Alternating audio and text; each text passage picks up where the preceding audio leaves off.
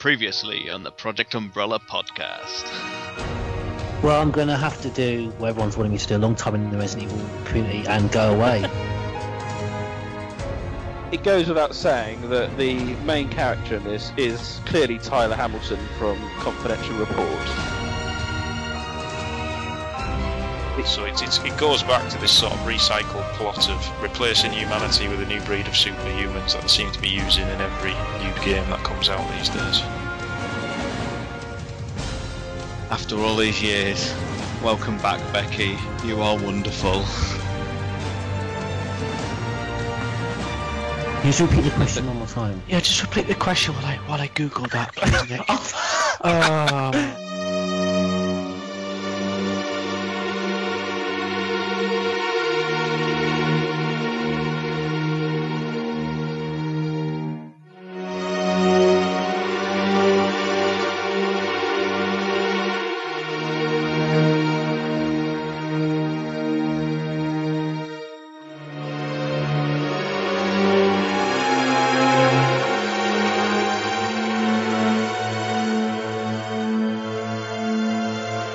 Project Umbrella. Hello and welcome to the first podcast in Season 4, Episode 37 of the Project Umbrella podcast. Hunting down deep-sea whales to search for a singing virus cure and also undertaking age verification tests on anyone that says they're a teenager. My name is Nick, better known as Neptune. Let's see who's joining us today for the podcast. Recently spotted on the streets of Cumbria, bringing an end to the killer clown craze, it's Batman. Hello. His home county is known for its world-famous sausages, but then so is Peter North. It's Star's Tyrant. Hello. He's a golden oldie in the biohazard world, clinging on to past glories. It's Romby. Yep, that's about right. Don't worry, folks. He's not gone bonkers. He just supports Jeremy Corbyn. It's George Trevor. Suck my nuts. Very topical. Very well done there. Coming up on today's podcast, we'll be running through the latest biohazard news as we say goodbye to 2016 and therefore the 20th anniversary of our beloved franchise. So as a result, we pay a fitting tribute to the game that started it all, Resident Evil or Biohazard. Details later on what we'll actually be discussing, and it's not a rehash of our previous Resident Evil podcast. And we, of course, then finish with our brand new season of Neptune's Biohazard quiz. So we start off with the news.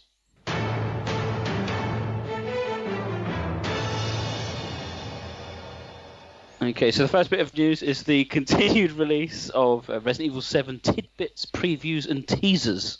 Since we last did our podcast, there's been a steady influx of teaser videos that have been popping up on the web, revealing lots of tidbits that we can all get excited about. This includes item boxes and green herbs for a start. Is everyone excited about this? Yeah, they look great, to be honest. They just capture the sort of classic elements. I can't wait to be on Caution Orange for the first time in 13 years. Is Caution Orange back? I think so. Amazing.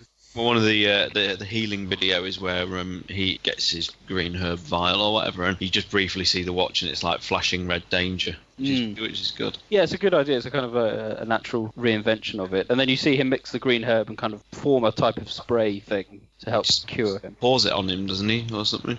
Yes, that was it. Sorry, yes, you're right. Yeah. You get to see the first sort of hint of firearm play. He dispatches the baker chap, and then as he walks off, he gets up in a very sort of Mr. X style as you walk away. So, fingers crossed. It's still leading to this mysterious date on the videos as well. I'm still entirely confused about what that actually means, because it just says Resident Evil in quotes with the date on it, and the date could either be 16 or 18, but the fact that there's it coming out at about a rate of 1 per week seems to mean this video series will end before the end of next month. Could be the release date brought forward. That's what everyone's saying, but I can't see that, because they've only just recently announced the game's 90% complete. They're still Q&Aing and bug testing and things. What happened with that link from Microsoft or whatever, that the game had gone gold and you could pre-download it? Was that nonsense? I think it was just misunderstood. I think it meant that it would be available for preload at a certain day, and I think it was just put up incorrectly. Yeah. Is everyone pre-ordering? I still can't make up my mind about the VR aspect of it. I think it's just going to be too expensive for me, so I'm just going to have to go normal. I'm the same. I'm waiting to see what sort of non-digital special edition gets released locally. It hasn't been announced, so... That's interesting, because I've got a few friends of friends that have purchased the VR, and it's cost them an absolute fortune to get set up. It's like 400 odd quid just to get... Because you need, to play it properly, you need the headset, PlayStation Move controllers, and the camera. It just seems well expensive, and that's why presumably they're doing this tour around the world to try and promote it.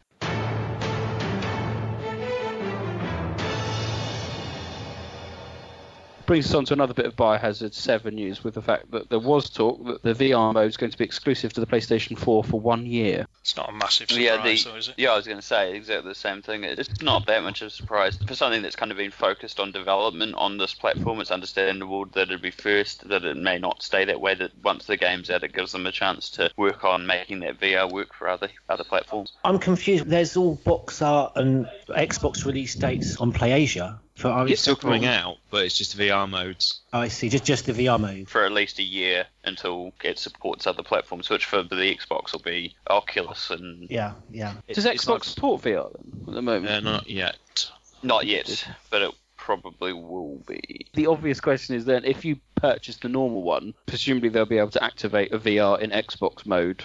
Patched. Yeah, it'll just be a patch. You won't have to buy the game again. You won't have to buy like a gold edition and go, it's got VR on it. I don't know. I mean, I'd say it's unlikely. The example is like the kitchen demo that's just come out on the PSN. It will not work if you've not got a VR kit connected to the... You can't even play it without. It just won't work. I think you can download it, but the game won't boot. It comes to a screen saying connect the VR headset and waits for the connection to be made. So it actually physically looks for the connectors to the PlayStation. I mean, this is obviously going to be the VR's killer AAA app, isn't it, this game? And this is what's bothering me, because, I'm someone who's not interested in VR. I think the whole thing's a gimmick. But then the fact that I'm even considering getting it for one game tells you a lot about like the draw of this franchise, and just the idea that it's as close to physically being in the Resident Evil universe just for a little bit.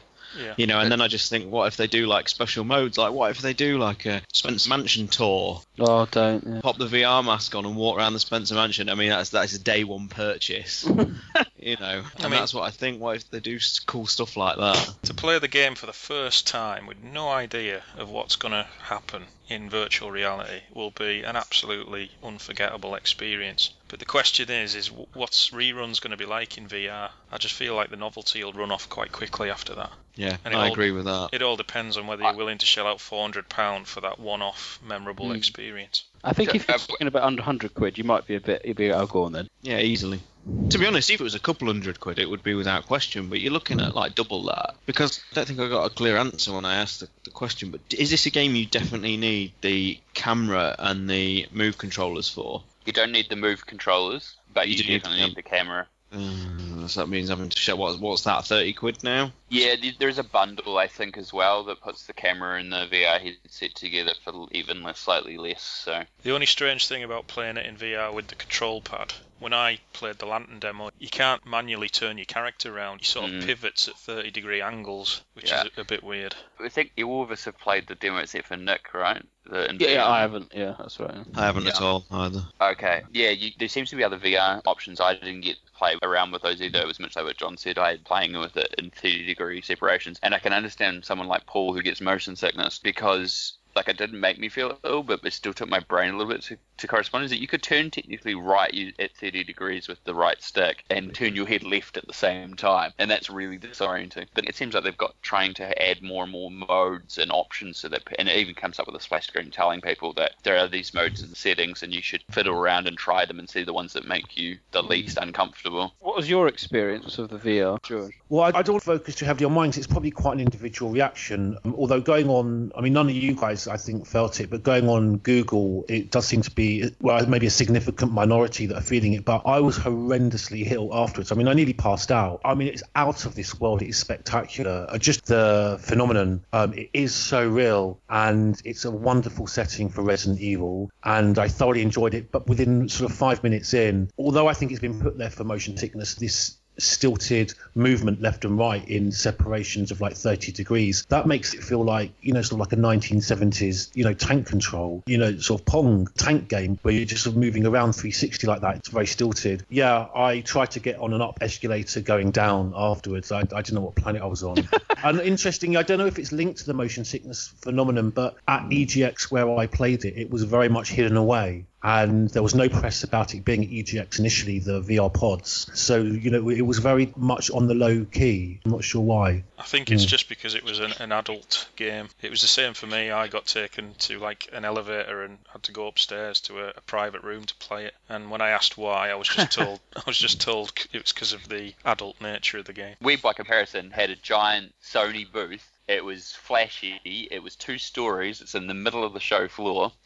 Wow. And they had Batman and Drive Club and VR Worlds, and they had a bunch of demos for 4K and HDR, and they had the VR Until Dawn game and Resident Evil 7. And see, this is the thing. Everyone walked out of there with different feels about different games. Like, I tried the VR World stuff, and it was like, it's all very on rails, and so to a certain extent the Batman one is on rails. Drive Club in VR was the one that made most people seem to feel the most sick by the sounds that I was talking to the staff about it. So, which is this also what the people on the internet say. I mean, that's the difference to me. I played Resident Evil 7 in VR, and while I was like, wow, it's really cool to be immersed in this world, to me it just felt like it's another option to play it, but it doesn't feel like it's necessary to play it. Like, if you're going to play it without VR, you're not missing out on anything. Unless, they add in later on some sort of VR-specific modes or VR kind of content that's only really good in VR, like a tour of a location or something. It's just the way it is.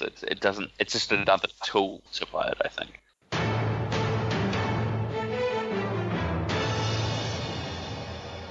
Moving on, there is some more Resident Evil 7 news. A special edition of the core game is being released. This is the Japanese limited edition that's coming out. The packaging is a burlap bag with a cream coffee printed on it and includes either the game for the Xbox One or the PlayStation 4, a limited edition Biohazard 7 inside report. Could be quite interesting. Soundtrack CD, designed like a vinyl record, a mug with Hungry Papa's burger printed on it, green herb seeds, playing cards, and a shotgun survival pack. Comes in at $160. Yeah, and I think it's worth saying as well, I think it's been confirmed that report is just like a behind-the-scenes book. It's not story or anything like that. It's like an 80-page, it's like an art book, I'm guessing, like a bit of detail, sketches and design. One for the collection. Even they're bulking a little bit at the content, I think. Has anything special been announced in PAL regions? No, so this is, I'm waiting to see if they announce anything. So far, all there is the digital pre-order special edition, which is the same as the US and everything. I don't even think they've announced one for the US either, actually, to be honest. Well, listeners will be pleased I am making the next generation upgrade come January. And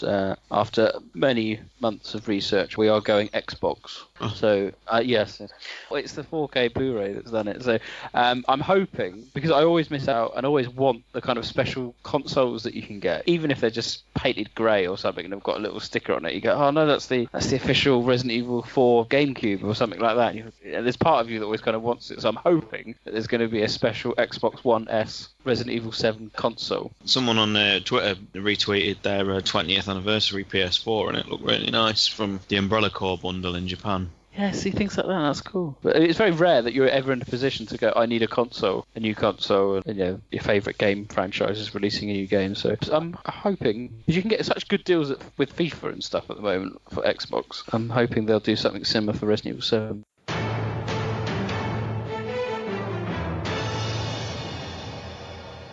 I think the final bit of news, unless I'm corrected accordingly, is there's been some quick updates with regards to the current Resident Evil 4 Gen ports and Resident Evil 6, which have been recently released. That's coming out on disc, which is great, on December the 1st. The ports of Resident Evil 4 to Resident Evil 6 sold 1.5 million worldwide. It's not bad, not bad. It's pretty damn good, I think. Considering how old they are, but there we go. People are still interested. I don't know if it's been like that there, but a lot of the places here have ended up stocking disc versions of a lot of the recent Capcom titles from the US anyway. So I was just on the weekend, I saw 4, 5, 6 and the 2 Dead Risings that have been released onto disc for here, and they're just the US versions, but of course they play on the consoles here still. So being in that part of the world, do you Did you have easy access to like Japanese? No, you guys would have had easier access than we would have, which makes no sense, I know, but it's one of those things that's never really happened. As a collector, you would potentially want. I would personally want to buy Umbrella Corps on disc. I know it's not on Xbox, and that only came out in Japan. It's a key part of Resident Evil 7's plot, but that's another discussion. As is whether everything should be released on disc or made on digital.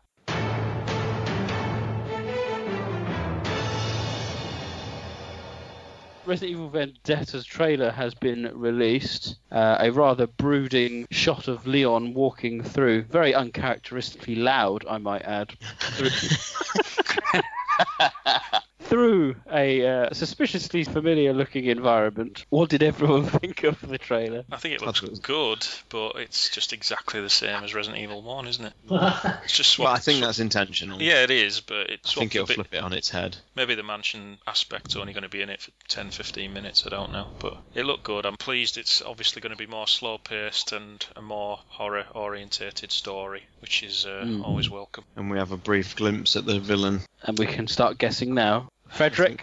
Most people are going for that, yeah. There would be a degree of sense in that. But then, I mean, Damnation is, I suppose, a sequel of sorts to Degeneration, but there's not a lot of similarities between them. They don't follow a similar thread, so there's no real reason why it would be Downing in this one. Well, it would sort of make sense in the fact that some people maybe watch the CG movies, but don't necessarily play the games. So they would at least know who he is if they did bring him back. But someone actually brightened up the picture, and when you get a proper look at him, it does look a bit similar, but I think he's just too young. Too young. But there's no correlation. As it's not like this is a trilogy, in that sense. But I think there's no overarching plot. But with Chris and Leon involved, my money is just on a new character, possibly being related to the family from Resident Evil 6. I can't think of anyone other than them who would want to pursue any kind of vendetta against Leon or Chris. That's true. Unless they just invent someone completely new and shoehorn him into past events like Sergei. Perhaps it's the cameraman that Chris knocks over in China that's getting his vendetta. Potentially.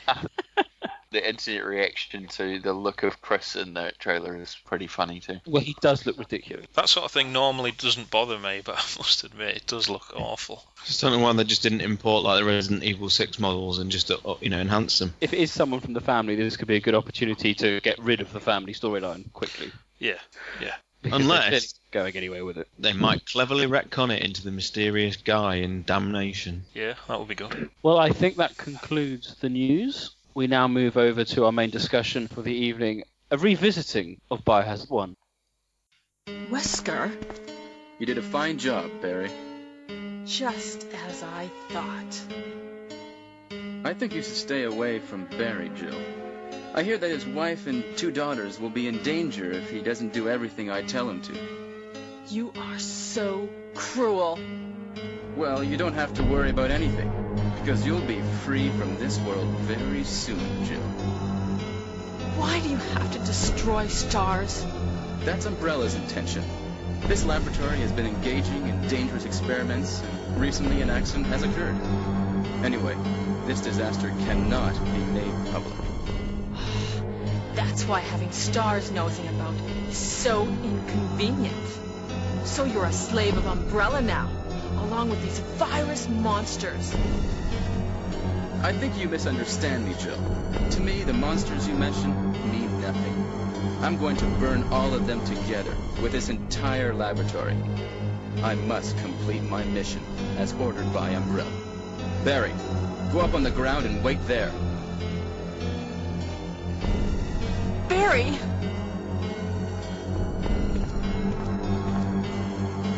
Barry's such a fool. He'll be under the control of Umbrella forever.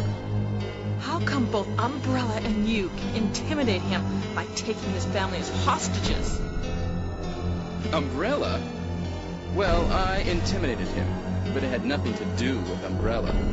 I just used him for my personal purposes, though both you and Barry seem to think I was following orders from Umbrella. So you're planning something else? If you succeeded in developing the world's most powerful biological weapon, what would you do? What if you were in charge? You must stop this now. You're a brave girl. But if I were you, I wouldn't give up such a big discovery. You guys are idiots. no one understands its real value. So, you're going to steal all the research? Better yet, I'm going to show you the title. So, as mentioned earlier, details are now here. This podcast is to celebrate Resident Evil 1 because it is, of course, the forebearer of this great franchise. We've done Resident Evil 1 to death. However, what we wanted to do in this podcast was to get all our podcasters to take on a different version of the game. There's quite a few that's been released over the years. So we can all kind of discuss what that particular player does with the game, any particular quirks that they have playing it, any routes they take. So obviously you can choose between what players, any special memorable encounters that they had playing this time around, after so many years of the game coming out. Was anything that took them by surprise? And maybe any tips as well that players may want to share with our podcasters. It's truly a celebratory mood, highlighting the genius that is the first game, and certainly its etchings in the survival horror history that we all know and love. So if we just quickly go around the table telling all our listeners what version of the game they played, I'll start off by saying I played Deadly Silence on the DS. This was the second attempt I've had at playing it. But this time I had the privilege of playing it on a 3DS. That may seem silly because obviously you can't play it 3D, but because it's a 3DS XL, the screen size is so much bigger. I found it sometimes quite unplayable on the DS normal one, or the DS Lite or something, whatever it was. But to play it on the 3DS, whole new different ball game. I loved it. So I played the DS version. George, Trevor, what version did you play? Sorry, I was just thinking longingly about how I used to play it on the DS XL. It's a wonderful game to play it in that way, but I'm jealous of that because I played the original PlayStation Director's Cut. Ah, the Director's Cut, excellent. That's a notably different game, of course. We'll get on to it, didn't have a great time with that. Okay.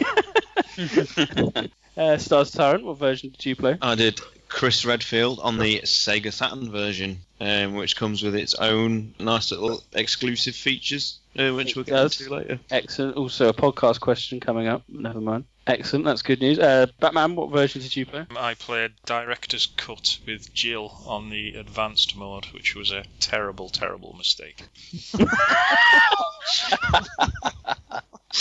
Just advanced mode, is that just the hard difficulty? Yeah. But it changes rearrange items. Yeah. And finally, Romby, what version did you play? I played the PSX original long box edition from America, so basically the first US release ever made. Fantastic. Lots of different versions that we all looked at, and no doubt we all enjoyed the introduction going back to the opening crawl. Wouldn't it be good if they had the cast call for every game going forward? I always laugh when I see it because it's one of those things I always forget about every time I start to play it. And everybody remembers the sort of ridiculous opening movie, but then when the goes past the screen, I just think, oh my god, we're going to go through this again. It's brilliant. It's brilliant.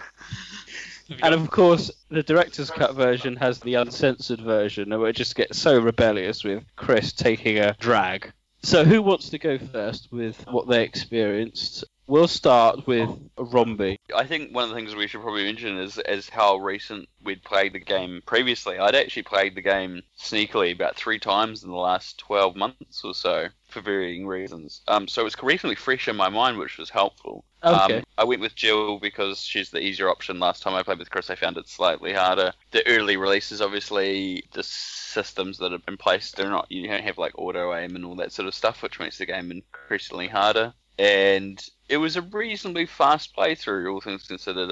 I actually managed to remember most of the game. I want to talk in detail about things, but I think I have to wait until see what everyone else says about certain elements. John had a good leader because I think he was saying that he regretted playing Jill's advanced mode. Yeah. I couldn't even remember the last time I played the original game. I downloaded it off the PSN several years ago, and I've tried playing it a couple of times, but it's always resulted in me turning it off after 10 minutes. So this was the first time I'd sat down and played it properly for a number of years, and I started with Jill, just because Barry's a legend in the original game. And once all the opening cutscenes are out the way, my first order of business, as I assume it is for most people, is to go straight and get the shotgun. And the first thing that struck me that I can't remember anything is I thought I'll go to the bathroom and get the small key out of the bath, and then I remembered Jill had the lockpick, and I thought, oh well, there'll be a zombie in the bath at least, and then I forgot that was just remake only, and there was a Beretta clip on the sink, so I thought I'll get that, and that triggered a zombie to appear behind in the mirror. Oh, yeah, it does in the director's Which, cut. yeah, I think is a director's cut exclusive. Yeah, So That's interesting. So in the DS version, I was expecting the bath. I couldn't remember what, but as you walk into that bathroom, you walk to the mirror, and he just suddenly appears in the mirror, not in the bath, not coming out of the bath. The 3DS, because did you play the arrange mode, Nick? Or whatever. Yes. Yeah, the rebirth mode, that actually does have some of the advanced mode camera angles and things like that in it. Carry on, Bert. So, and that zombie's pretty much right on you from the beginning, Yes. and I forgot how sort of sluggish the controls were. And when you play advanced mode, you know, one bite from a zombie and you're struggling. So I nearly died at my very first encounter in the game, but I managed to get further round to get the shotgun. And again, something I completely forgot, and I think is again exclusive to Director's Cut. In the lounge where you get the shotgun off the wall, I'm pretty sure in the original game that room is empty, and likewise, in remake, but in Director's Cut, there's 3 zombies in there. Zombies. Yeah. And the DS version as well. Yeah, so I was in shitloads of trouble. So, but I managed to get out, and I was on Red Danger, and let's just say it never really got much better from there. That's a good place to take a tactical pause, because I think we can all go through what everyone's initial playthroughs is. Bats, you mentioned that once it all gets going, you make a beeline for the shotgun. I tend to hang around a bit. I try and do the emblem puzzle as quickly as possible, and kind of hang around there, trigger the zombie scene where Barry blows his head off, get all the clips, then sort myself out over there, do the piano, get all that sorted, then trigger the cutscene in the main hall, then go and get the shotgun. Sorry, which cutscene in the main hall? When Wesker goes missing. But you have to do that one, don't you, before you can go and get the shotgun? Oh, I suppose you would, wouldn't you? Yeah. But yeah, no, you're right. The DS version, yeah, we get that lovely scene in the bathroom and in the shotgun room. There's at least 3 zombies in there, and it was quite interesting playing it because I thought this is very different to the game. And I started to panic when the roof came in. I thought, do you think Barry's going to rescue me? And he had that kind of moment. Oh shit, is he gonna go? But he did. But yeah, I tend to hang around on the west wing first, sort that bit out, then go to the east wing and take care of the dogs. My experience with the DS is good. I think it makes a huge difference having a big screen to play it on. I think George was indicating that as well when he played on his DS XL. But the DS, of course, makes a good example of the map being on the top screen, which is quite useful, and item management control is quite easy if you want to use the stylus and things like that. I'll come on to a bit later about the specific rebirth mode, because I think I remain quite traumatised. When the wife says, "What on earth are you doing?" And nothing, dear, just blowing into my DS. Is that a euphemism? Oh no! I wish it was, but you know what? It's that was horrific, really. But what do you do, Sean, in the early stages of the game? Playing as Chris, you obviously can't make a beeline for the shotgun, so I always go and see Rebecca first in the save room. But I always make sure with Chris, and it actually went successfully this time, to knife the first zombie and get the 2 extra clips from Kenneth. Otherwise, the initial sections as Chris are a real pain if you can't clear some safety routes. Because like the, what would you call it? A west wing upper corridor where Rebecca's save room is, that has 3 zombies in it as Chris. And if you don't grab those clips from Kenneth, it's really difficult. So what I tend to do is, I get Rebecca, get her started on the Moonlight Sonata, and then go and, with the sword key in tow, go and get the broken shotgun, and go and have to do the exchange. That's interesting, because if you don't kill that zombie near Kenneth in the corridor, he eventually eats Kenneth's legs, doesn't he? Yeah, and so the clips aren't available, yeah. Like he eats the clips. Yeah. I never knew that. Yeah. That's what I love about this game, just always finding out new things. I never knew that. Oh, that's a great detail. Yeah. That's why it's always important to do. I only got bitten once, so I was quite pleased. But previous to that, I'd actually played it at the beginning of the year on the PlayStation. This was the first time playing the Saturn Saturn version in about 10 years. Does it handle well with a Saturn controller? Yeah, it plays exactly the same as the PlayStation. It's a great game. Tank controls aren't a problem with it. I don't know what everyone moans about. George, what do you do in early stages of the game? How do you play? Well, I never play the same way. Well, I mean, I play remake all the time. I don't play the original. I was interested listening to Batman because this initially almost was a chore to get through because I kept turning it off after 10 minutes. I was disappointed how pixelated it looks anyway, or downloading it on the PlayStation Network for my PS3. Maybe someone can tell me why we can't get the character models that the PC has. Because I was playing the director's cut version, I wanted to see the difference compared with the original. So I had the original playing on YouTube and the guy was playing the PC version, and the character models are wonderful. I mean, they're an absolute mess. I mean, they literally looks like they're suffering from the G virus. It's like constantly changing. Someone's thrown up all pixels over their body. There's three reasons. One, it's a direct port of the original PlayStation PAL version of the game, assuming you've got the local store version.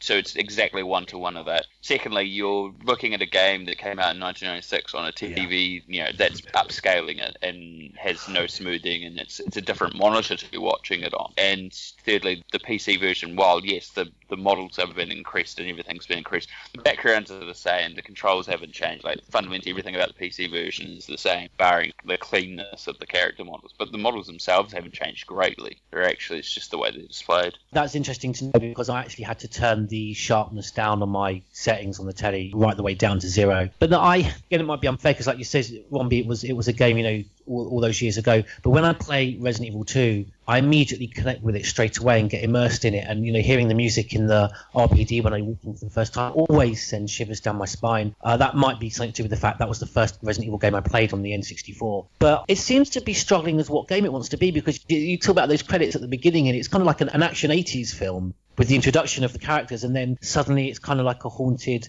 investigation in this spooky mansion. I found it difficult to connect with a lot of the time because it was quite bland, and I kept obviously telling myself to be aware, judge it on how it was at the time. I think Batman mentioned to me in a Facebook chat, it was out of this world, that how it was received at the time. It was the most magnificent game. I think it dates a lot more than Resident Evil 2, definitely for me. Well, that's why I got the remake. But what order did you kind of do it in, or did you open the front door? To do, and again, it's one of those things that I only discovered about 2 years into playing remake obsessively, that and that as well, when you open the door, the dogs run into the because I thought that was an Easter egg. I never play it the same way sort of once, and I never have that a specific route of going. I did, because Joel mentions the difficulty is so much harder than I remembered, so I found myself going straight to to get the shotgun, and again found very quickly that I was running out of, even though there's a lot of herbs around, found that I was running out of health very quickly. I was playing as Jill on just normal mode on the director's cut. I can't remember if that's any different. It's the same. He would have been, in theory, playing the same version I was on the original release, with the only addition being auto aim. I didn't notice really any differences in, particularly I was looking up for differences in the camera angles, but I didn't really notice many.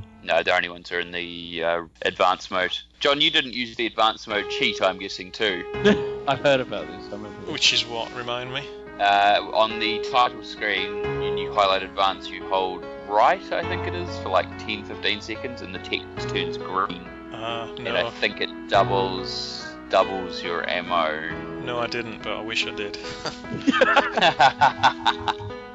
Excellent. So that's kind of early stages. I'll take the time just to go back to DS, talk about the rebirth mode. So interesting that you were talking about the models, slightly pixelated. I was actually slightly impressed in rebirth mode. I thought the zombies looked quite good when they come at you and you've got to start slashing them with the knife. I thought there's quite a lot of detail on them. It was enhanced a little bit, wasn't it? I think when you first play it, and I think the first time I encountered the first-person mode is when you go into the picture painting room. No, I lie. I tell filthy lies. It's when you go into just off the main hall, where the map is. It's quite good fun. The feedback is quite good. They seem to correlate quite nicely with your swiping, and it's not just left-right. You can do up and down and diagonal, and it seems to have an effect. What becomes annoying, it becomes very tedious, because a room I always go into is the one just by the back door exit. That corridor, that's another room where they come in, and it goes into first person mode. Doing it once or twice is fine, but every time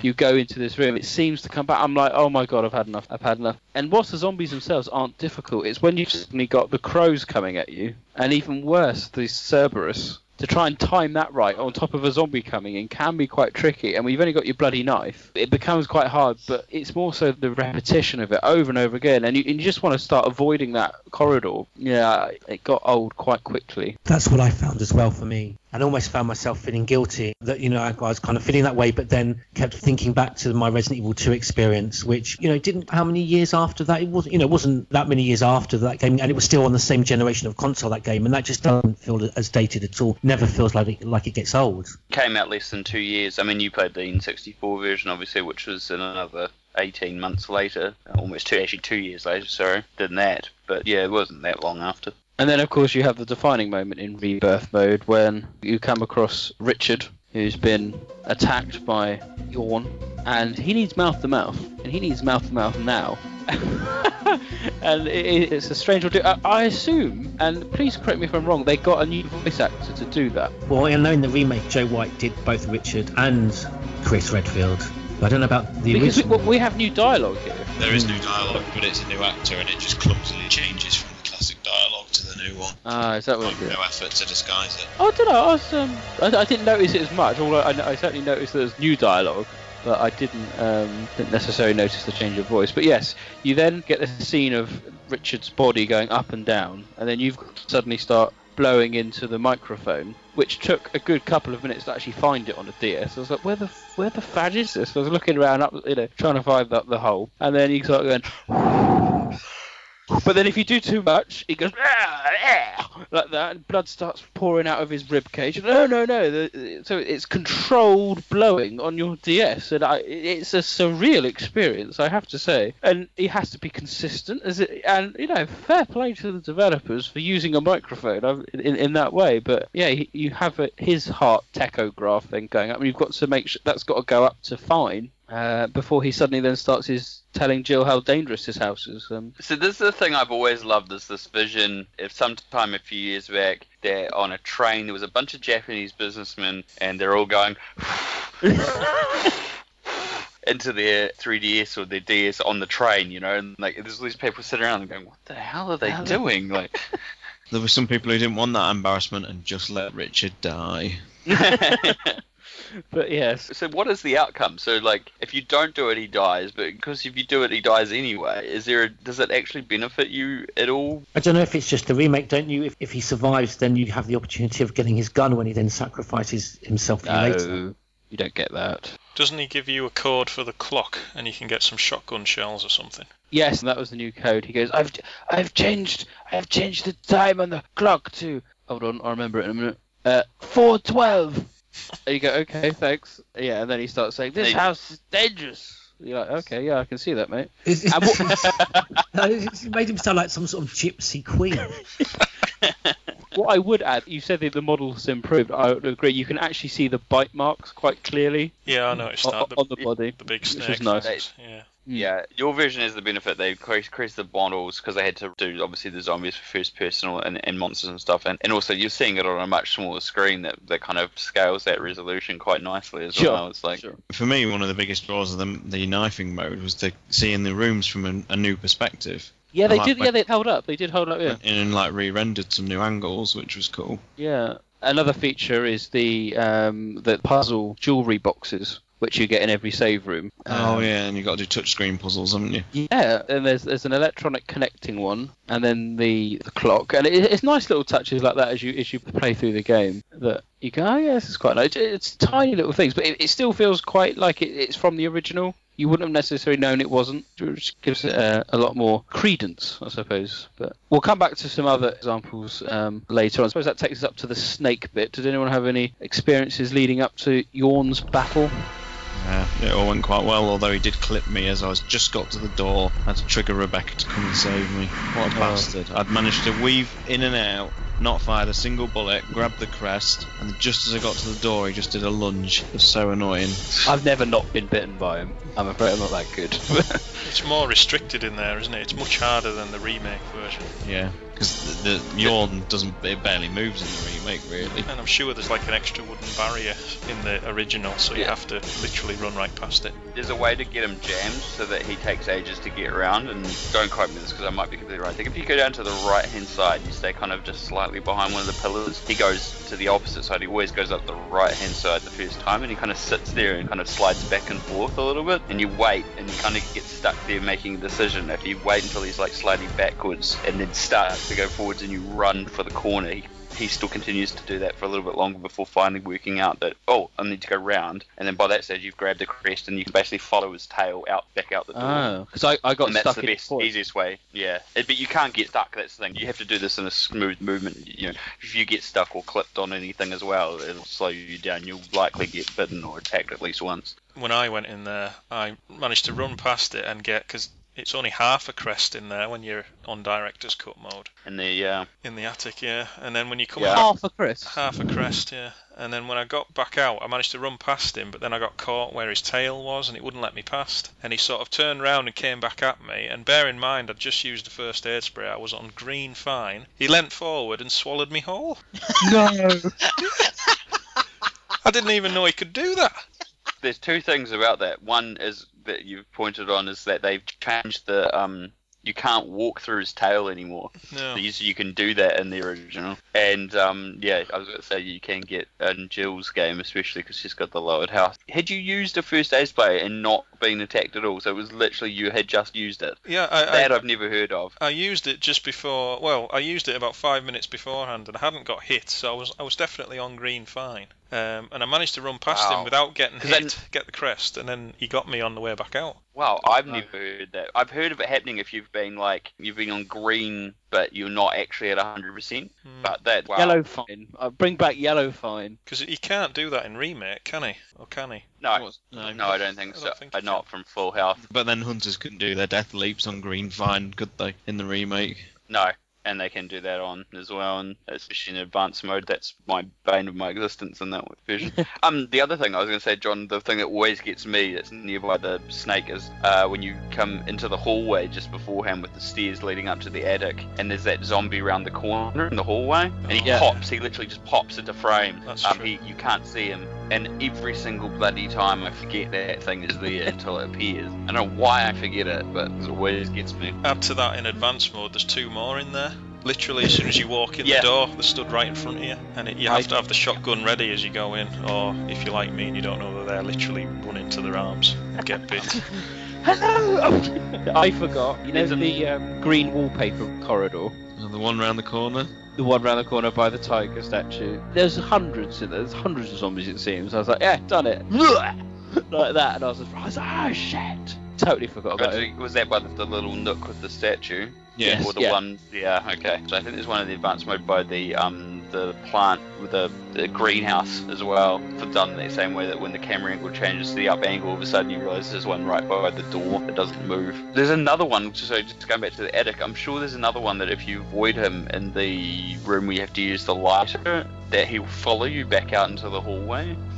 Like if you don't kill him and you come back past later, he actually comes out of the room and comes down the hallway. So there ends up being a third one in there. Yeah. Yeah, there's a couple of instances like that. There's another one in the opposite wing near the researcher's bedroom with the fish tank. If you go in the outer room there from the corridor at the top of the stairs, one of the zombies will follow you through the door in small cutscene. George, how did you get on in that part of the world? Well, again, like you mentioned before, I found certain areas a little bit bland. I didn't have the problem of comparing it to remake. I mean, if anything, it felt like almost a completely different game. I don't want to bring it down. The voice acting was terrible. It was always like it's comical, and I almost was like forcing myself to like get into the atmosphere. And in fact, I felt like the certain rooms where you get the distinctive music, it almost felt like it was telling me how I should be feeling. I was getting that from the music rather than anything else. And it was sort of this section on where I started to get bored, almost realizing that I didn't want to leave the mansion and go in and start the residence section, because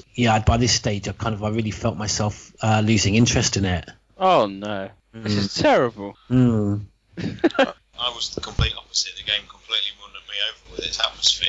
I actually realised I prefer entire sections of the original game to the remake. Wow. I think exclusively all the guardhouse I think is better in the original in terms of atmosphere and its design and look. I quite like the fact that it looks like the guardhouse in the original looks like a set off The Thing or something, whereas it's a bit too dilapidated and ruined in the remake, I think. I would agree. Like a slightly livable space, yeah. For me, the weakest section of the remake is the guardhouse, so I can definitely see where you're coming from with that. We'll talk about the guardhouse because that's always good. Could I just say, since when does Forest suddenly come alive? That took me by surprise. That's a advanced mode difference from Director's Cut. Because I went in there, go and grab the bazooka, as it is affectionately called, and with their explosive rounds, which is only in that game and no other game, and waiting for the crows. And I thought, you're wrong there. Got to correct you there. Explosive rounds were in 3. No, they weren't. They are.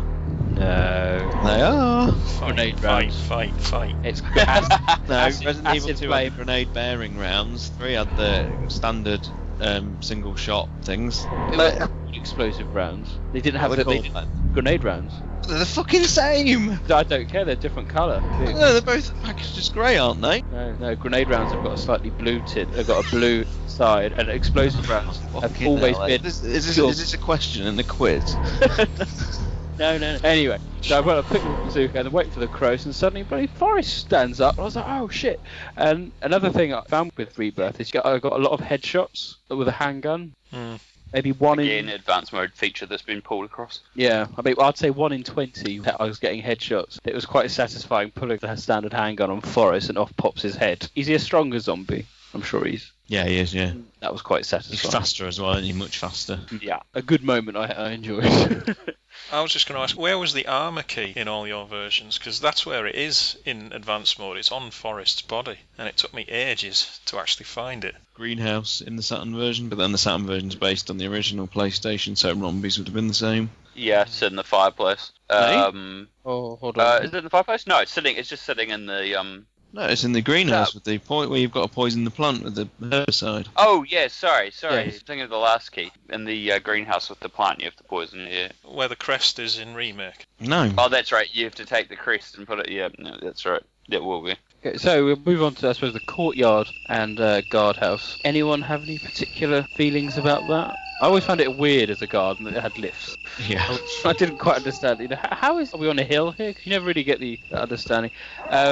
Interestingly, in Rebirth mode, you get a first-person mode here with Cerberus jumping at you, which is bloody hard with the knife.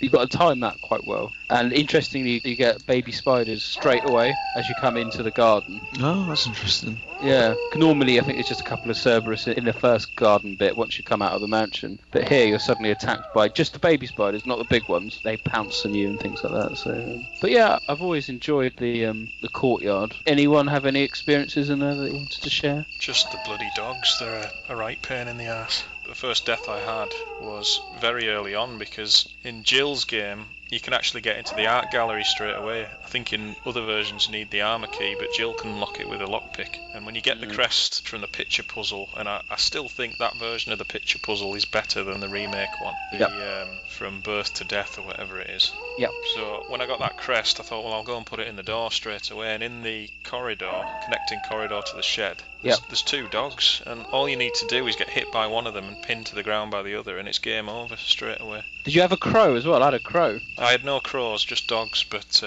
straight away in advanced mode, especially if you Jill, 1 or 2 hits and you're on the lower spectrum of the caution. And of course in the courtyard later on you do get the quite famous hunter scene, and the FMV. Going to places you've not been to. Yeah.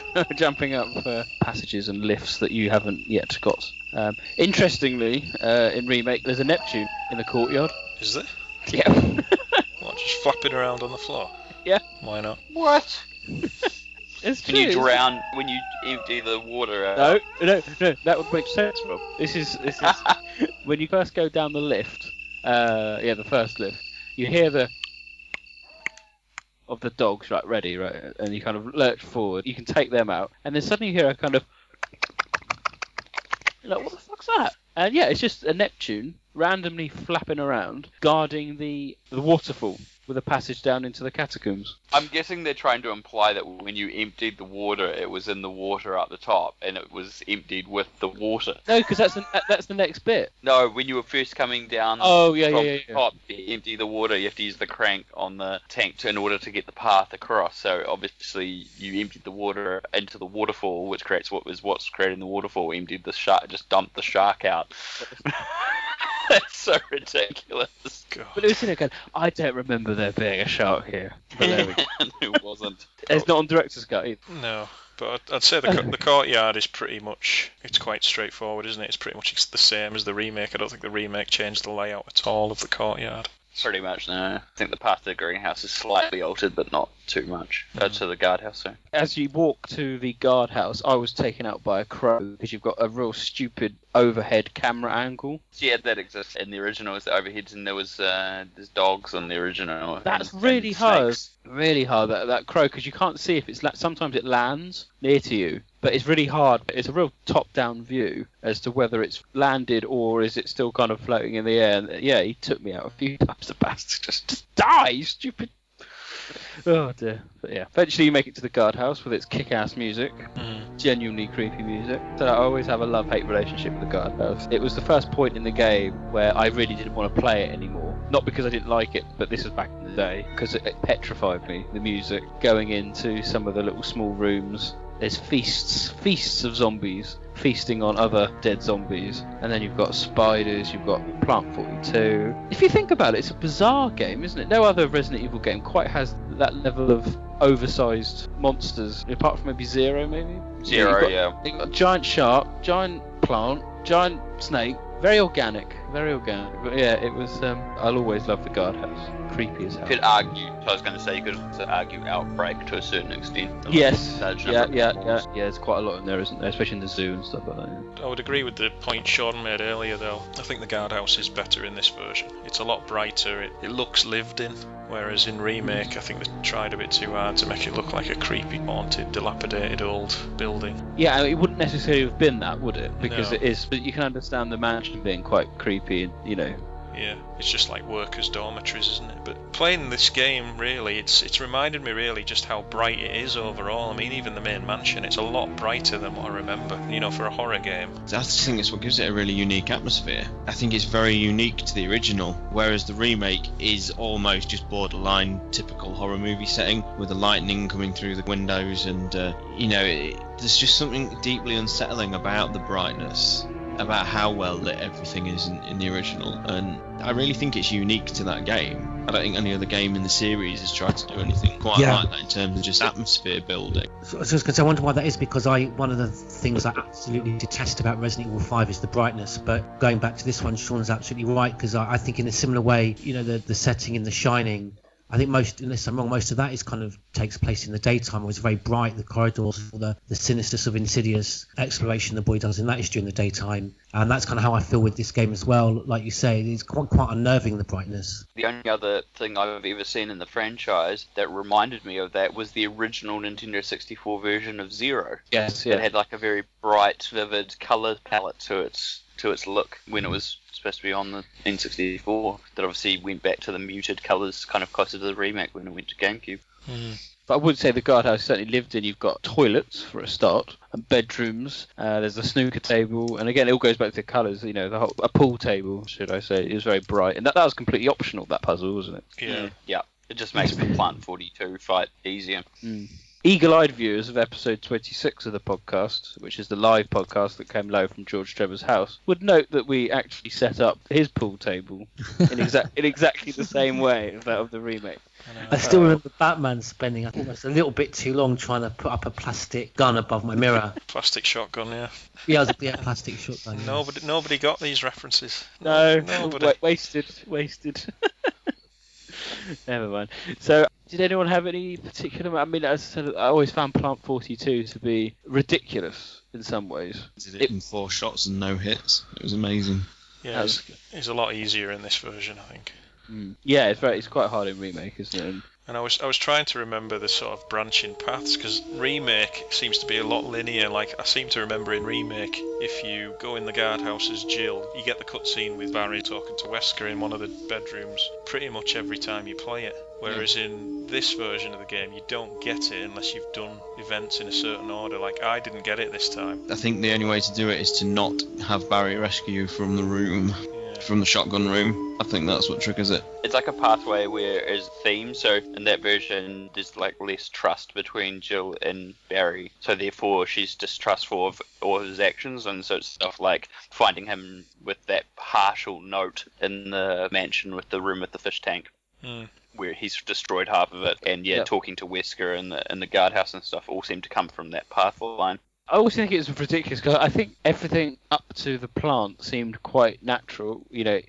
to suddenly see a plant alive, the T-virus, I found quite weird at the point. I was like, what? But you get some good explanation for it in the files, I think. It doesn't just come out of nowhere, which is good. That's exactly what I was going to say. I remember the first time, 20 years ago, for the first time ever playing through it, you were slowly making your way through and you were finding each of these files that kind of was hinting towards something. I think the whole thing that hints to this, the outbreak potentially coming from somewhere outside of the mansion, so you're kind of like, well, where is this going? So that adds that dread of going to the guardhouse in case that's where it comes from. And then as you get there, there's more of these notes about the research in this plant and how it seems like it's gotten out of control, and yeah, it builds itself up really well. Isn't like the George's notes or someone's notes, all the true story behind Biohazard indicates that Plant 42 had been there for a long time. Yeah, that's just an error, that. Because it's a point 42. You can argue that the plant he saw wasn't Plant 42, but the stairway to the sunflower. That maybe that, Brandon Bailey or someone brought it back to the mansion. Because Plant 42 wouldn't have existed then, would it, really?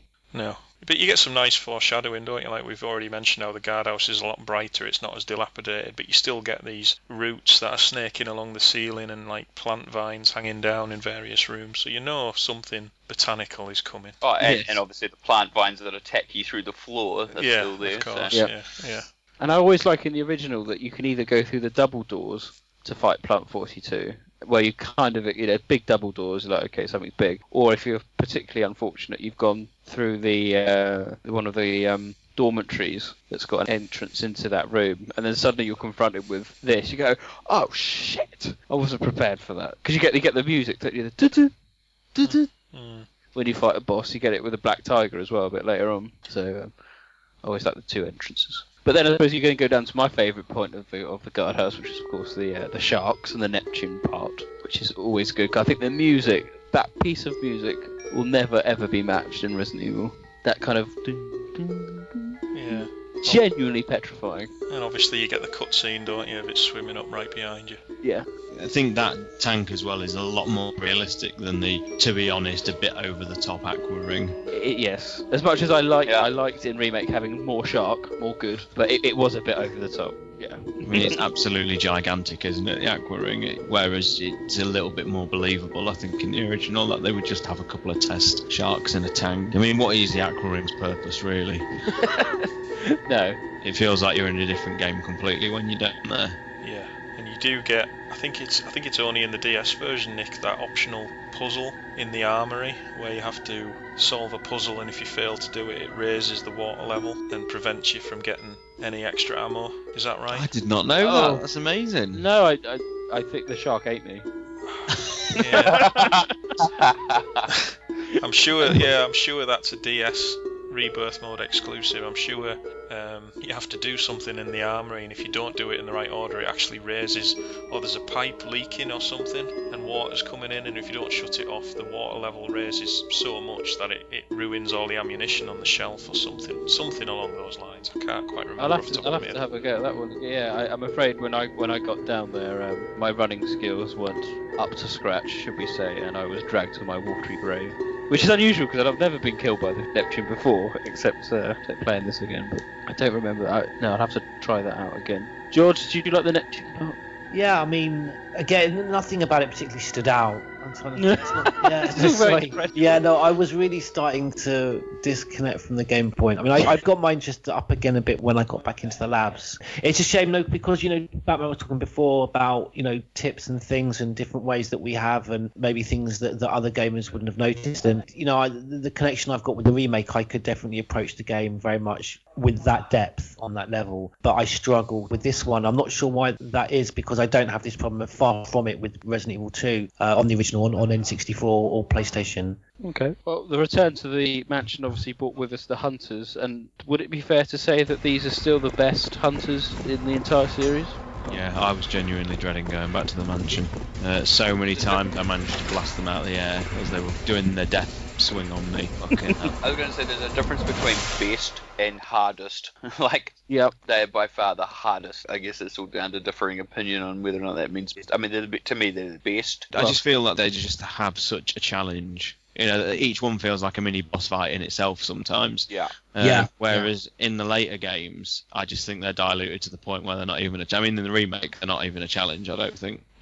Let me just say that the last game I was playing was Revelations 1, and let's just say the difference between the hunters in the Terra Grigia Panic compared to the hunters in the Mansion Incident are enormous. The great thing is as well, I think Rebirth and Advanced Mode has a couple of rooms with 3 hunters in. I'm glad I wasn't playing that one. Christ. They swapped them in places, so you've got a usual path on the original if you played the original. And you go, okay, if I go here and then I go here and then I go here, then I only have to fight 2 hunters and a spider, something like that. And then what they've done cleverly is if you go through that same path in the Advanced or Rebirth mode, it's like, oh, the spider's gone, been replaced with 2 hunters, and that other path that I was going to go on, that's also got 2 hunters, and there's just hunters everywhere. It's ridiculous. I lost more health. I mean, it's not too bad with Jill because you can skip getting the Python and just use the grenade launcher and you're pretty much okay. But with Chris, you really need that Python, and I think I went through 3 first aid sprays, 3 red-green herb mixtures, just getting to the orders room to get the red gem, and then down to the fucking Python. See, that's where Advanced Mode's easier in that aspect, because the Colt Python is actually in the downstairs room with the broken shotgun. So you get it early on, don't you? Yeah. You can get it within the first 10 minutes of the game.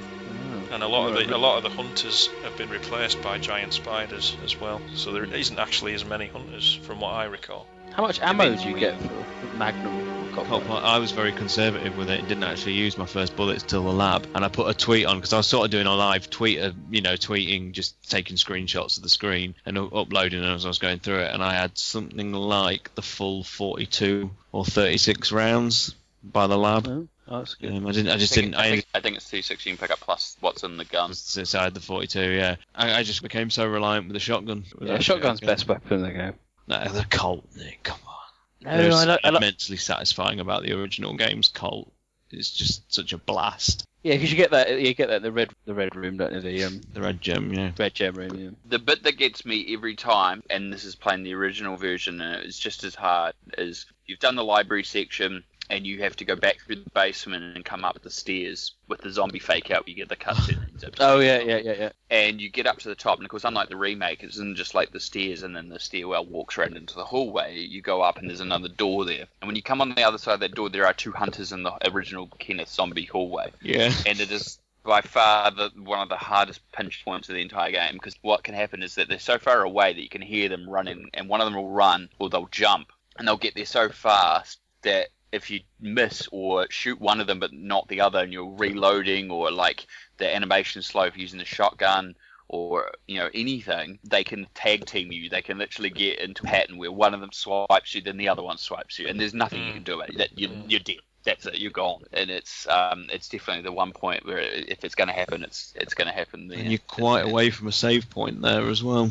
Yeah, you've done pretty much the entire basement section. And the snake. From the snake. Yeah, you've done snake fight, gone through the basement, you've gone up to the library, you've avoided all the zombies, collected up the battery, you've done all the, everything you needed to do, you've gone back through the basement, and you get there and you're like, I'm trying to make it to the save room. No, I'm dead. I will say, since we're on the sort of area, I mentioned this in the previous cast, but I do think that section of the game, the library, that's exclusive to the original, is so much better than how they did it in the remake. I love that kind of floor. They transformed it and modified that entire floor, really, and turned it into the snake boss fight where you get the Doom book. Yeah. But in the original, it's like a 3-room area which has the hidden observatory, which gives you the early glimpse of the heliport. Yes. There's the first MO disc puzzle, which gives you like a hidden desk, and then there's an exclusive file in the original, which is the scrapbook with all the newspaper clippings. It just creates such a great atmosphere, and the hidden observatory, which you have to like push a bookshelf to one side to find. It's just a really cool little area of the mansion that they didn't even bother to, remake in the remake, and I just think that's another section of the game where the original is vastly better. The return trip to the mansion in the remake feels a bit understated and forgettable. I was just going to say that bit in the observatory, you can look across at the heliport, can't you? Yeah. Which you can't do in the remake. And in Director's Cut, a crow smashes through that window, which I also forgot about. A bunch of crows, yeah. That was the jump scare. I was remembering that, and it's not in the original, yeah. You look in it and then a bunch of crows smash through the window. In your version of the game, Nick, isn't that where the Chimera is introduced? don't you see its silhouette walk past? Do you? Oh. Yeah, I'm pretty sure in the Rebirth version of the game, when you're in the library, I'm sure there's like a little cutscene where something walks past and you think, what the hell is that? I actually think you're right about You only that, see yeah. its shadow. It's the Chimera or the lab monster as it was called then. Oh, wow. Because don't you have to get the Doom book from there? It's one of the Doom books. It's a requirement from the advanced. Yeah, be the advanced. Yeah. Oh, well, there you go. But that's another little bit of the game that remake sort of skipped out, because obviously in the original version, one of the second floor doorways has you need a password to get into, don't you? Yeah. Yes. And when you fight the snake with Jill, it bites that hole in the floor and you drop down and Barry drops his rope. Yeah. And the cool thing about that, I think, is you could wait there and you think, oh yeah, it's a computer game, isn't it? I could wait here I could leave the console switched on overnight, he still won't come back. But he does actually come back. It's the only way to save him. With his rope, yeah. If you go on without him, he will actually die. Yeah, that's weird. Because he doesn't trust the thing again. And I don't. You get the passcode. You get the passcode from Barry. That's the only way you can get to the library, Jill, isn't it? If Barry rescues you. Because Chris never gets the passcode, does he? No, I couldn't get through that door. I actually had to burn 15 pistol bullets just so I didn't have to come back, so I could get the courtyard battery for inventory space. But yeah, other things with that section, the snake fight is bastard hard as Chris. As Jill, you can just pump it with about 3 or 4 acid rounds, can't you? Yeah. It dies really quick, but Chris is a fucker, it really is. It's such an enclosed space in general. For Jill, 3 or 4 rounds that you can pretty much stand more or less in the one spot and not get attacked. But yeah, Chris has to run around in the advanced mode, much like what we were talking about before in the attic. You have to run right around it. You can't run through its tail, which you can do in the original. Cheat your way through it. So the final act of the game, if we go and try and rescue Rico, who somehow has ended up in the middle of the catacombs underwater, albeit was underwater, and about to be shot by... Now this has always been a debate, because you assume it's Barry, isn't it? It is Barry. No, it's Wesker. You say it's Wesker? I'm not checking. I don't think Barry would kill someone like that. No. It's made even more obvious in the remake because it's Wesker's boots. You can see it's Wesker's boots and it's Wesker's samurai edge that fires. Okay. In the original, it's left quite vague, and the whole idea of him being under orders, you could kind of think, well, maybe it was, but I've always just assumed it was Wesker as well. So, Sean, as you've alluded to, you have a unique experience in the underground catacombs. Explain why. It's just worth saying quickly as well that the remake is one area where it does vastly improve because the caves look really bad now. With a lot of repeat textures. Yeah, especially in that Saturn version. That awful green colour. But yeah, the Saturn version has an exclusive enemy, which is like a modified hunter with scythe-like appendages as opposed to claws. It's more hunched, has its own unique death animation where it kind of slits your throat first before decapitating you. And I don't know whether it's an official name or whether it's an affectionate fan name, but they tend to be coined at the Ticks. Yeah, it's always been that I've never heard if it's official or not, but from as far as back as I can remember, I was just referred to them as Ticks. I think it is official. It's in the Sega Saturn guidebook as a tick, I think. Is it? Yeah. I really like the design of them. I think they're really cool, actually. They make a slightly different scream, but other than that, they animate more or less exactly the same. They are, for all intents and purposes, just a reskinned hunter. They actually have little antennas. Yeah, more insect-like now, aren't they? I think the theory is they were made using insect DNA rather than reptile DNA like the hunters, but I'm not sure if that's confirmed anyway. With regards to canon, I don't know where you stand on it, but I think they're really awesome, and it makes the caves slightly more unique. Because they're populated by a new enemy, it kind of keeps it a bit more fresh than just fighting hunters again. Not that fighting hunters in the original is ever boring, because it's they're absolutely deadly, but it's just a nice little feature the Saturn version has. I was just always disappointed they didn't bring them back for Deadly Silence. I thought that would have been a cool feature. No, I was more disappointed they didn't bring it in for remake. I thought it would have been a perfect opportunity to do it. I don't know what it is about them. I don't know if it's a Saturn version or whatever. I always found them slightly easier to avoid than the hunters, even though they're technically a reskinned thing. I've never understood why that is, if it's just by that stage I was used to the game, or they're just slightly easier enemies to deal with. I just found them slightly easier than the hunters had been. They are easier to dodge. I think it's more to do with I think they have a slightly slower animation on the swing, the actual stab attack that they do.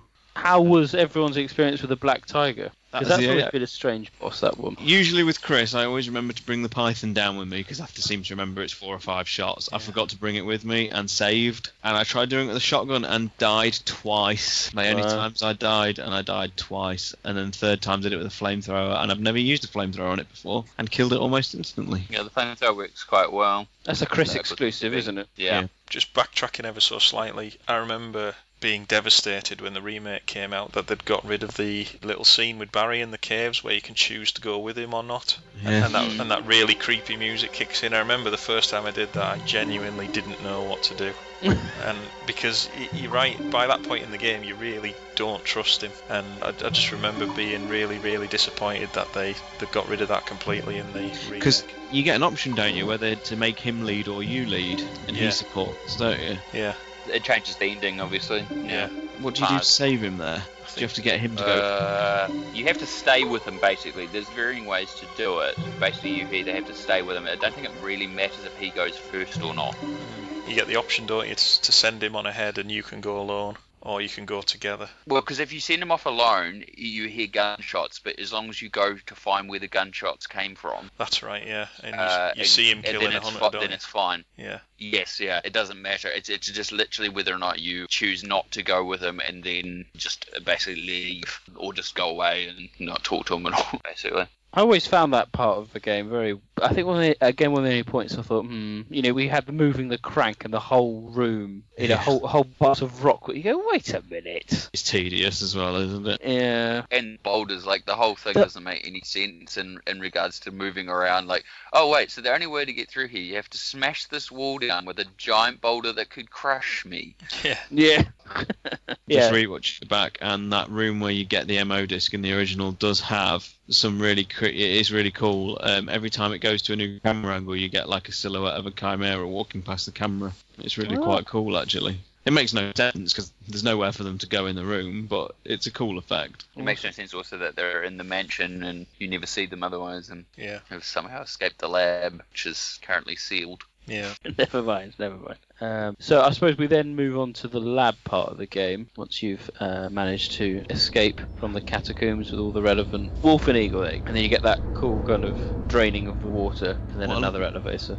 What I love about that cutscene in the original is as well, you can just see dawn creeping in the distance. It's always really, really a nice feeling of passage of time. I'm not sure how did everyone feel about the labs. I mean, I think the remake did it much, much better. I found the atmosphere in the labs, the remake was very good.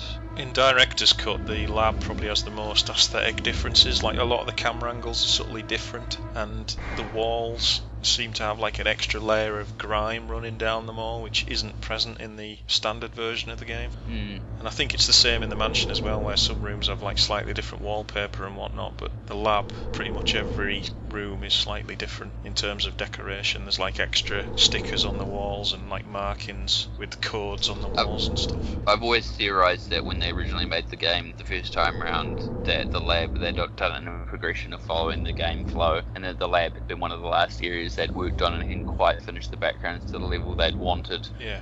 And then when they did director's cut, gave them enough time to go back and finish the work they'd originally intended for that reason. Oh, do you think?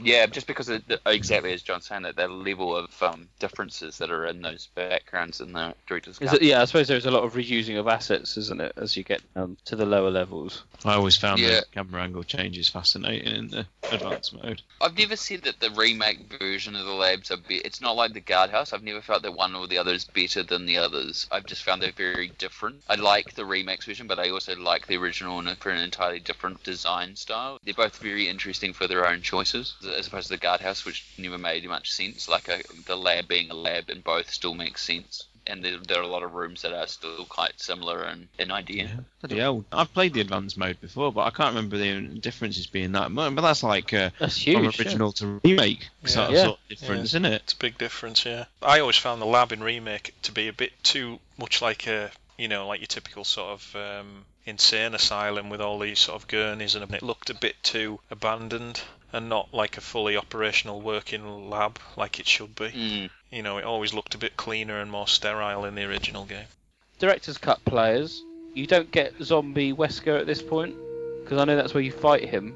in the labs? Or is No, that... that's just a Saturn exclusive, isn't it? Zombie That's only Oh, in sorry, the I battle meant- mode, it's not in the campaign. It's not in the count. Okay, I did mean Saturn mode. That's only in battle mode, is it? Okay. With the Golden Tyrant as well. The only other things with the Saturn version is there's a few cosmetic differences as well in some backgrounds that I haven't mentioned. There's some slight enhancements in some details in the mansion. The guardhouse has, again, a couple of markings on the walls. Like the armory room is actually labelled up with arms, although I think that is actually in the Rebirth version. And like in the lab, the big green vials of chemical in the Tyrant room are all broken and shattered. I'm sure I heard somewhere that those tubes are supposed to be where the hunters came from. Oh, right, okay. Oh, what, the embryos? Well, from where they've been released from. I mean, I know them tubes are sort of intact in other versions of the game, but there's literally nowhere else they could be. You Because know, hunters are test tube babies, aren't they? I think it would make some sense. I mean, I think the only reason they destroyed them in the Saturn version is because the Saturn had a technical issue with doing transparencies. Yeah. And because they were full of transparent liquid, they would have had to use the mesh effect, which looks awful, and it would have just broken the aesthetic of the background altogether. So it was easier just to remove the transparent chemical.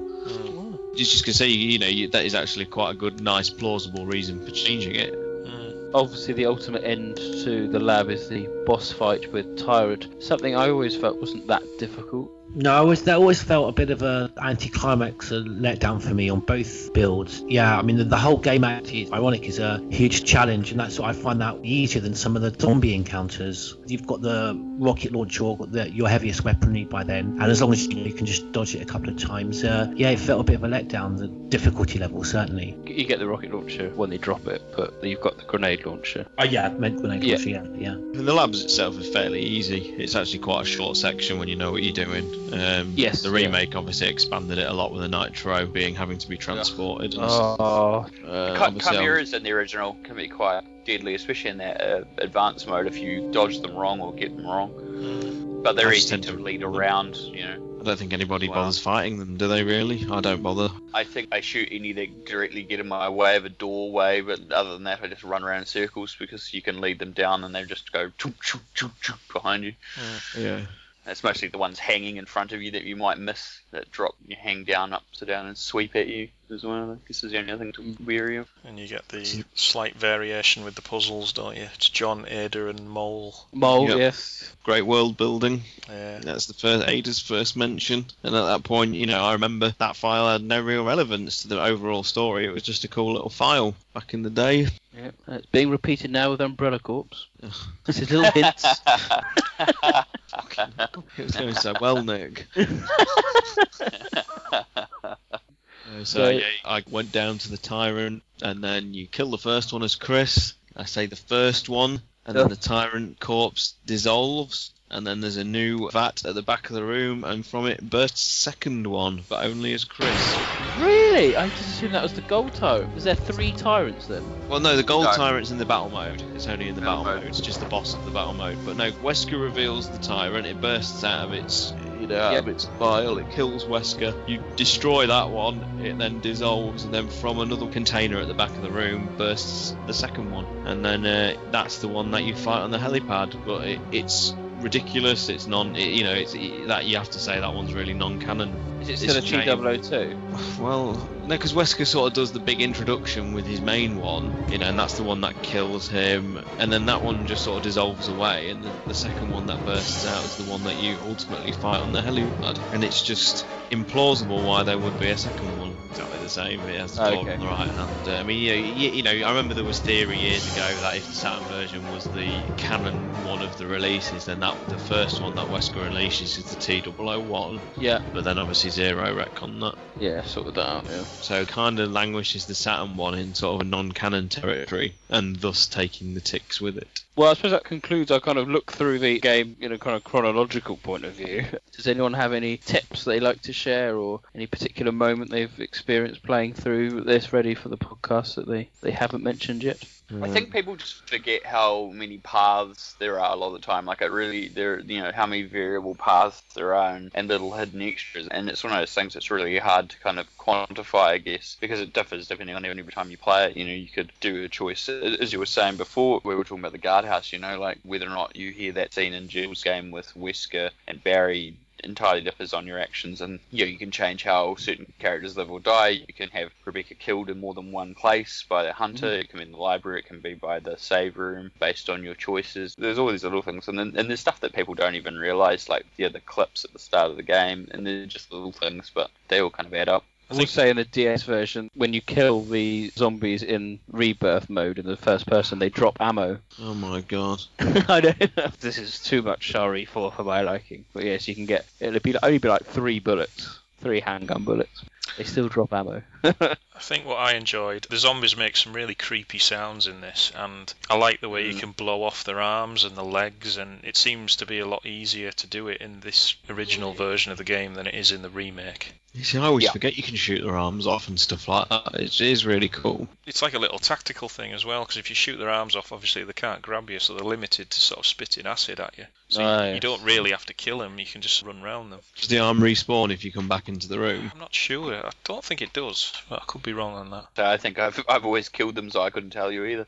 Yeah, I do like the old shotgun aim up high trick. That's always been that was a lifesaver, wasn't it? Yeah, personal favourite of mine. I noticed it, probably just as another change I just suddenly came into my head. You know the armour room on the first floor of the mansion? Yep. That's totally different in DS mode. There's no gas or anything like that. Is there not? No, you just walk straight down the middle and you got to do a puzzle. So hook. Right, okay. Yeah, I was getting ready to move the statues over the grills. None of that. Everything's there. You just go straight down and do a puzzle to get. So have they even taken the button out of the middle of the room? Yeah, no button. I can't remember what puzzle it was. Is it rerouting the wire? I can't remember. I played it the other day, but there you go. I did take a picture of the main hall and put it on Twitter and said, yeah, it's the face that you like to talk about. There is a face, is there not? There is a clear face in the mansion. And I honestly, as I assumed that this is where the game was going, that the whole house was going to come alive. That is the Resident Evil. That is the Resident exactly. Things that stuck out. I mean, I actually... God, it's going to sound... It's ridiculous. I actually do think I prefer it to the remake in many ways. I think, disclaimer... The remake is a better game, and the remake is probably is the best game in the series. It's the quintessential title. But I just think I like some of the design choices of the original more. I found when I played it, I can totally see where George is coming from. I didn't enjoy it as much as I thought I would. I did find it frustrating because it is very sluggish and slow. But, it is 20 years old, so that's fair enough. But whenever I play a remake, I'm always thinking about the original game and the bits that were better. And playing this now, going through certain sections, I found myself thinking of the remake and remembering just how good a job they did in retaining the original experience but making it better. So it is phenomenal, the remake. Yeah, I don't think I could choose between the two. There's plenty I like in the original game that's missing from the remake that I wish I was carried over. But having said that, there's plenty in the remake that is far better than what's in this.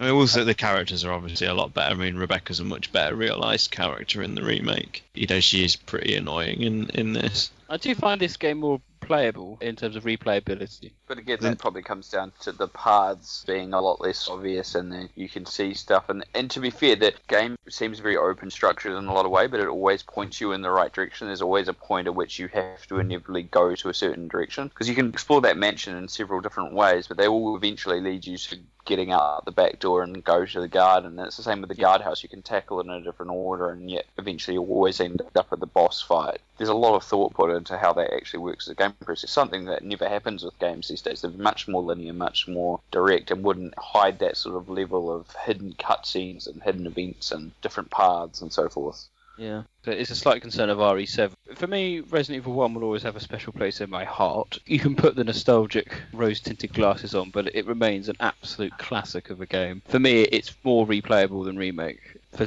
totally different reasons, and what's already been said as part of me that always think it's a better game than Remake, but in many ways it's not. I really, really enjoy the DS version, and I would recommend it to anyone, if not on a bigger screen. In fact, if you watch some YouTube videos, you can see people have recorded it off the original DS, and it's tripe. You can't see what's going on. Play it on a slightly bigger screen. It's fun. It's quite quick, because they introduced the quick turn in it, which isn't in the original.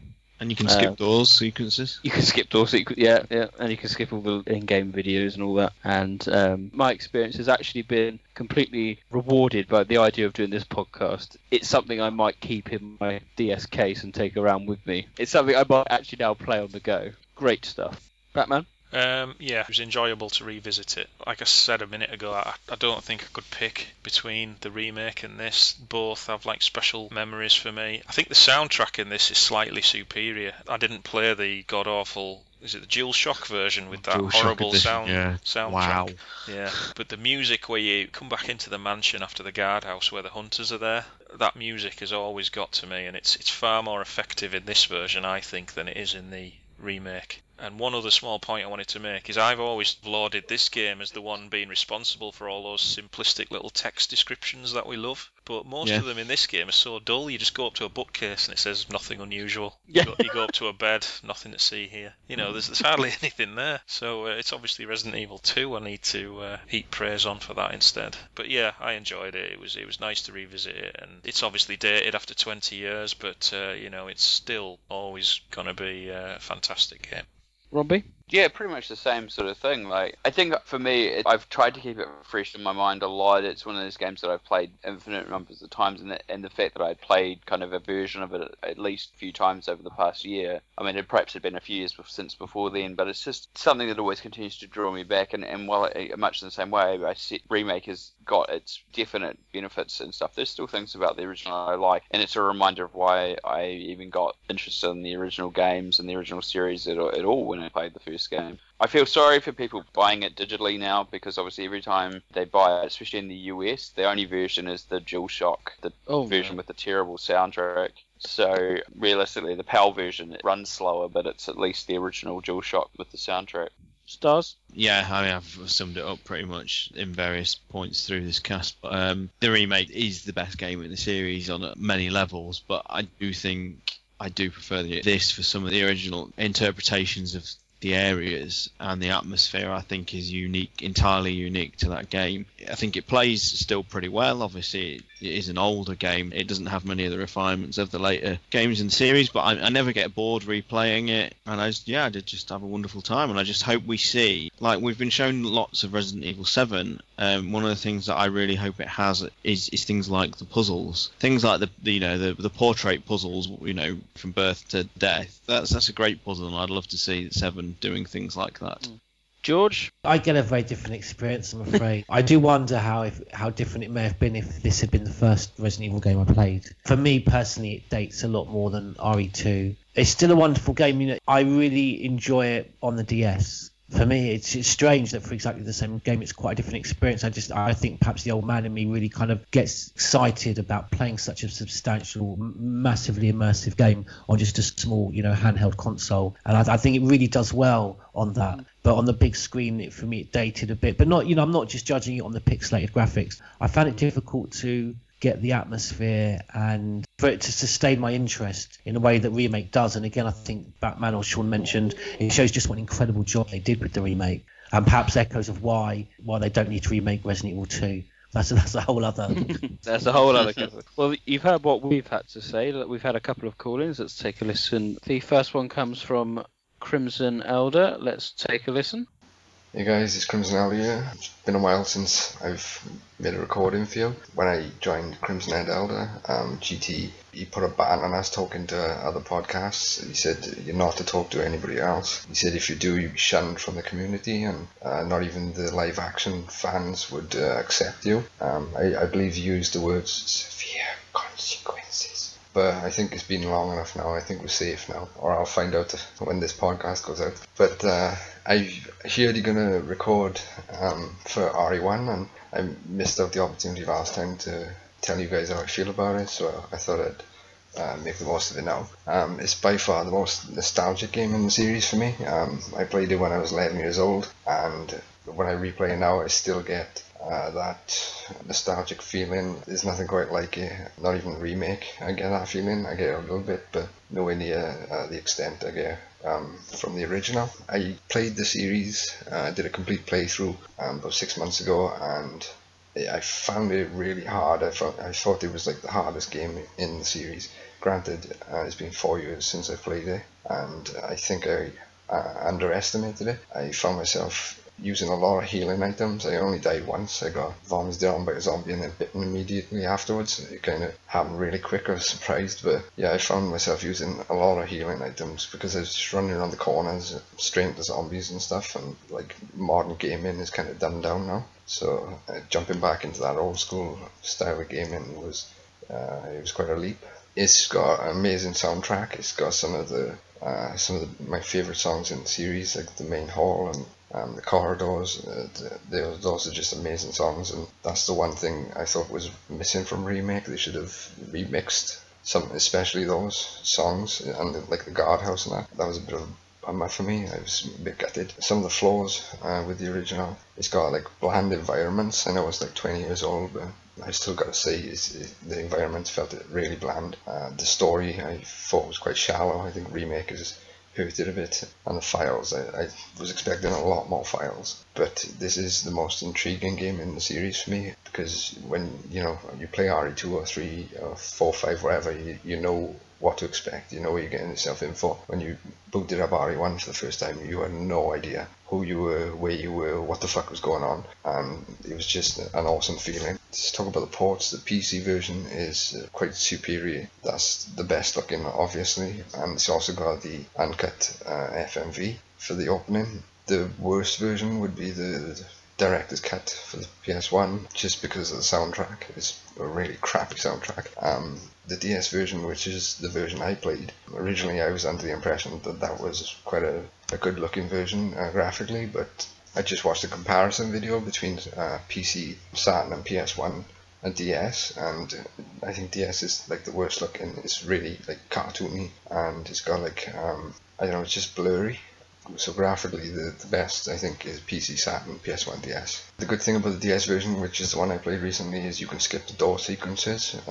That's probably not how you should be playing the game, but it's nice to just get through it quick. After a while, you just want to get into the action. It's got the second screen map as well, which is helpful. You don't have to go to the inventory. The 180-degree spin, which I love in the series, and gets you out of a lot of situations that wasn't in the original, so the DS port is handy for that. It's also got a quick reload, which is handy, and it's got a quick knife controls, so you need to have the knife in your inventory, but you don't need to equip it, so you can just like a hotkey with that. And there's less ammo for the classic mode, which is the mode I played. I prefer that mode simply because you don't have to do the stupid knife fights as well. I do like the puzzle one, but I don't like the knife fight. So less ammo in classic mode, because in rebirth mode there's more enemies probably, so they have to give you more ammo, but I just prefer less ammo and less enemies. Obviously rebirth, and there's Master of Knifing, which is basically just all the knife fights from rebirth mode and just put into one mini game. It's a bit pointless really. Then you got the multiplayer co-op modes. Like when I played it 6 months ago though, I couldn't find anyone to play with, which was a bit of a bummer, but it's still a fun mode. Yeah, that's all I can think of, guys. Hope there's something useful in there for you. Keep up the great work, and hopefully I'll call in for the next one. Thanks. Cheers, guys. So, thank you very much for that, Colin. Really interesting points Crimson Elder makes there. What was your thoughts, Bats? Yeah, I'd agree with most of it. He talks about the nostalgia. I suppose that goes without saying, really. It was the first game, 20 years old. Obviously, it's going to look a bit bland these days. I was surprised when he said it was the hardest game in his complete series playthrough. I know I struggled on the advanced mode with Jill, but I think the standard version of the game it's quite easy to complete. I certainly wouldn't class it in the same bracket as Resident Evil 0 or Code Veronica. Or Gaiden. That's bloody impossible. I agree with what he says about the soundtrack. I think the soundtrack in this is slightly better than the remake. I think I mentioned it in the main discussion. The track in particular, where you come back to the mansion when the hunters have just been first released, that gets me every time, and I don't think it's anywhere near as effective in the remake version. He makes a good point. I forgot to mention the quick turn as well in the DS mode is a wonderful feature, because you just assumed it was in the original on PlayStation, and it bloody isn't. And just to be able to quickly turn and do the reload as well makes the game so much more playable. And I think that's why people liked RE2 so much, because it added so much subtle features over the first game. So it's good to see them incorporated in it. But yeah, I would agree with what you said. Does the DS version have auto aim? Because the director's cut does. It's default in the director's cut. In fact, I don't even know if you can switch it off. Yeah, I think it does. Yes. I'm just trying to... I would be surprised it doesn't, because it's got 182, and then it should. Yeah, I'm just trying to think when I was going through doors, and yeah, I think it. Yeah. That is one of the things that makes the original perhaps a little bit more difficult if you play the original releases without the auto aim. It especially makes the game harder for certain enemies, hunters probably in particular. Just lining up your aim in enough time, especially just stuff that's off screen, makes it quite difficult. I don't know if I agree. He made a comment about the graphics and rated it PC, Saturn, PlayStation, and then the DX version, which obviously is blurry. I don't know if that's an upscale thing, because obviously on the small screen it's going to probably look pretty good, but if you're playing it on some other device, then it probably is going to look different. But I think the problem with the other three versions, they all have their pros and cons. The PC version, you can scale it, but you need to have a bunch of patches applied these days in order to get it to run. And there was so many different versions made for the PC, so I don't know which PC version you're talking about, because there was standard PC, there was a PC Power VR version in Japan, there's a bunch of different graphics card support versions that came out in Europe, and they all look slightly different. And the problem as well is that the original backgrounds were never kept in good archives, so they don't scale very well, and at high resolutions they look very blurry. And the Saturn has its own issues as well, like the character models are done completely different because of the graphics support, and all the effect stuff has no transparencies applied, and it looks different again. I don't think there's one version that really does look better. They've all got their pros and cons. One thing he does mention, what is the multiplayer mode in DS? How does that work? Because you can play as all the other STARS members, can't you? And I just wondered what it is you do. The game includes wireless support for up to 4 players with 2 different multiplayer game modes. The first is a cooperative mode, in which each player must help each other come together. The other is a competitive mode, in which the objective is to get the highest score out of all the players by destroying the most monsters, with tougher monsters being worth more points.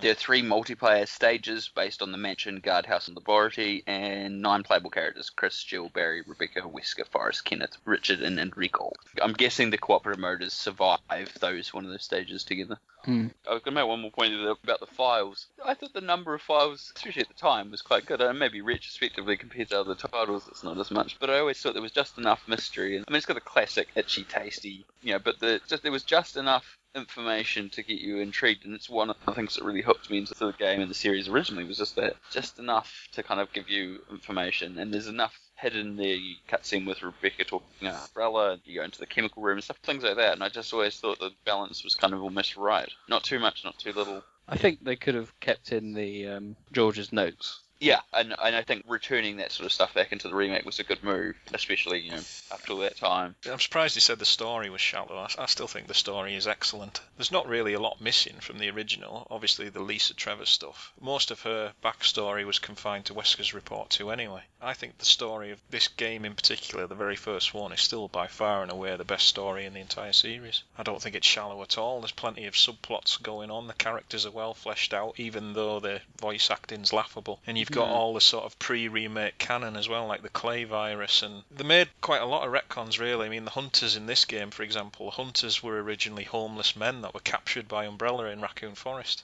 All this stuff about them being embryos with reptile DNA and spliced with the T-virus, that all came afterwards. Thank you very much, Crimson Elder, for that. We have a second call in from Vito this time. Let's take a listen. Hello, everyone.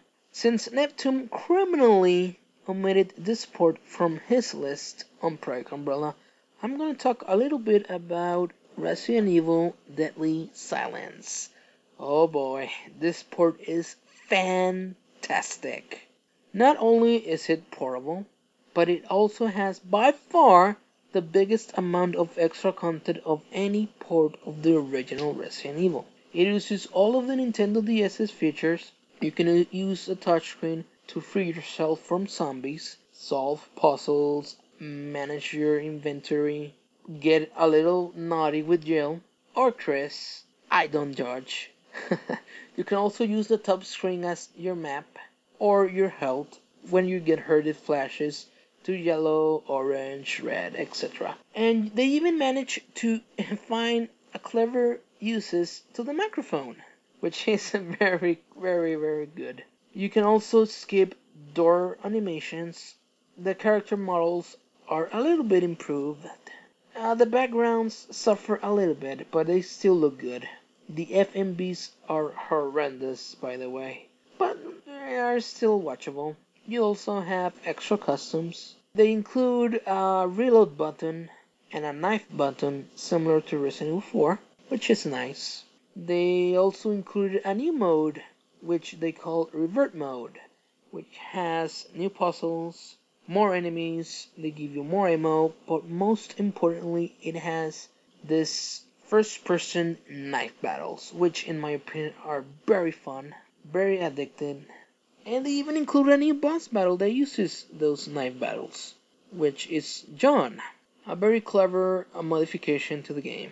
Speaking of the knife battles, there is also a minigame that uses this feature, which in my opinion is, aside from Mercenaries, my most favorite minigame of the entire series by far. There's also multiplayer mode, which unfortunately I couldn't play because it doesn't have online. Such a shame. The cover of the game is also very good. My favorite of all the ports of the original Resident Evil. It's very good. Honestly, by far, this is the best version of the game. It's just amazing. And it's portable. A very solid reason to keep my 3DS, now that the Nintendo Switch has been announced. I really, really recommend this port. Please give it a go if you can. Well, I guess this is everything. See you guys. A very, very happy Vito there, for good reason, I feel. It's nice to hear him in such... You can tell he actually really likes it because he's really, really positive. That's the most positive I think I've ever heard him. I think he makes some great points, though. I'm surprised he likes the first-person knife thing. I didn't think anybody liked that. As I said earlier, I think it's good at the beginning, but it just becomes so tedious. As a mini-game, it works okay. I'm not quite sure if it's good as versus Roach Mode from Survivor 2. That will always be one of the classics. Genuinely, no, it's good. But yeah, the multiplayer mode, if that could get up and working, that'd be quite useful to play. But local LAN only. Yes, but I think a lot of DS titles of that generation were extremely inhibited by Nintendo's concern about letting their players actually play on the internet without being vetted and God knows what. I presume that reference you made there was, can you use the touchscreen to sort of jab Chris and Jill and they react in a funny way? Well, I'm glad to say it never crossed my mind to do that, but I may now do it on Vito's recommendation. Yeah, it goes on that line of very Japanese editions, and it reminds me of Resident Evil 4 and the Ashley stuff, like berating Leon for being a pervert. Yes, yes, yeah. We should make a little mention of the artwork, because they did go around and do lots of new artwork for the game, which is improving on the originals, but still kept that original aesthetic. I must admit, after listening to everyone's experiences with the DS version, I'm quite sad that I sold mine now.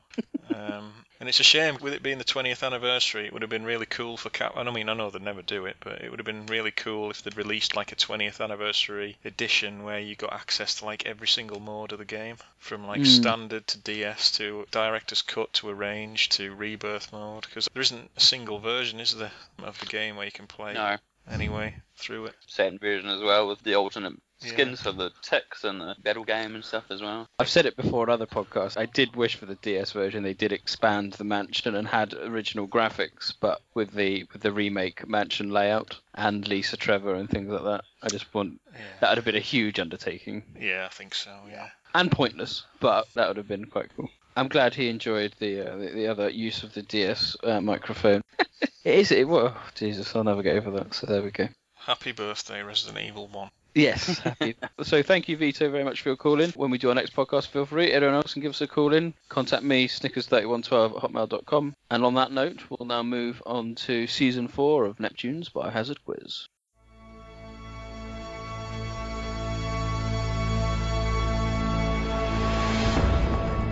New season.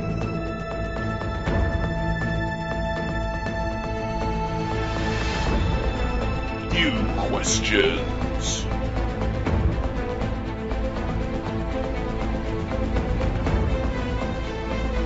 New answers.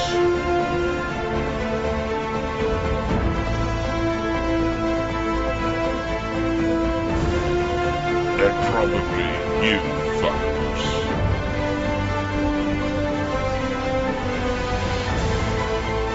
Welcome to Neptune's Biohazard Quiz.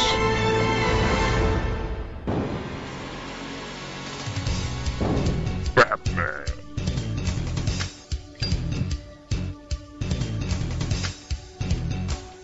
Star Tyrants.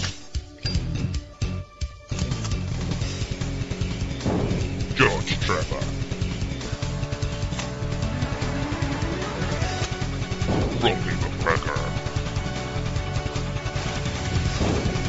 Mr. Spencer,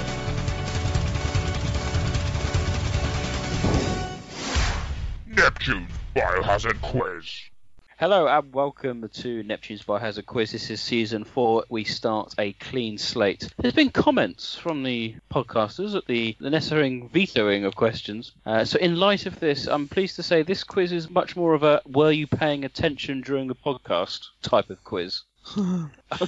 I expect full marks. I'll look forward to my score of 0 or 1 then. You'll be fine. You definitely get one, Sean. So if everyone can clear their notepads, this won't take long. These are all good, clean questions to keep you all entertained. So question 1, what is the name of the Hunter-type BOWs exclusive to the Sega Saturn version?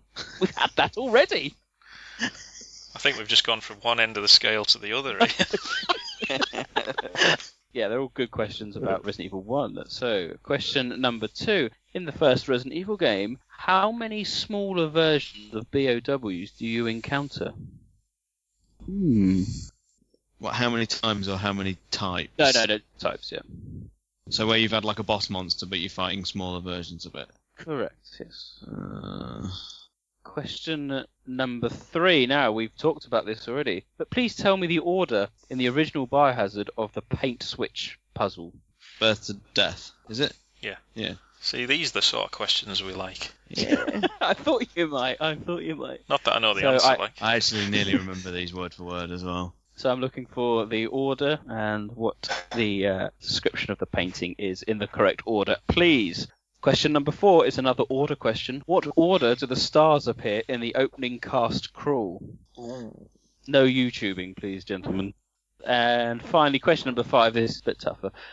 Who is the room monitor for the visual data room?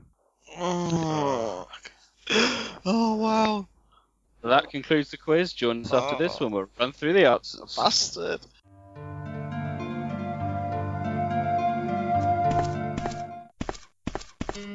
Enrico? Yeah? You're alive. Yeah? As my subordinate, you have wonderful talent. Yeah? But we're still in trouble. Yeah? Someone is a traitor. What do you mean? The stars are doomed. I'll destroy the stars myself. Yeah? Double-crosser. Now you're wrong. Yeah? That's Umbrella's intention. So, everything was plotted from the start by Umbrella. Umbrella? Yeah? They had nothing to do with Umbrella. Yeah? Yeah. Yeah? Stop it! Yeah? No! Welcome back to Neptune's Biohazard Quiz. 5 points up for grabs. Question number 1. What was the name of the Hunter BOWs exclusive to the Sega Saturn version? I expect everyone to get this. We've said it multiple times. Stars Tyrant. What did you put? Ticks. Batman. Ticks. George Trevor. Ticks. And Romby. Ticks. Excellent. The answer, of course, is Ticks. We had this. Bring back the questions from USS Command. No, you can't have it both ways. Question number 2 was how many smaller versions of BOWs do you encounter in the original Resident Evil game? Batman. Now, hang on. Do you mean small enemies or smaller versions of bigger creatures? Can you clarify? You just mean small enemies? Yeah, yes. Right, alright then. Little spiders, Yeah. crow, and the wasps. No, that's not what I meant. Right. Yeah, I didn't understand. I think I get it. If I just say little spiders then.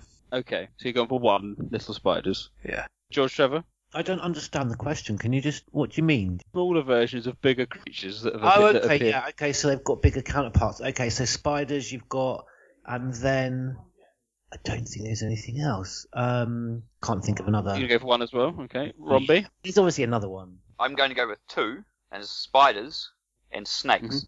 Oh, god damn. Yes, right. Stars Tyrant? You could say 2 or 3 because obviously you've got the baby spiders and you've got the snakes, but you also have the bigger spiders, which are downgraded versions of the boss spider. 2. Yeah.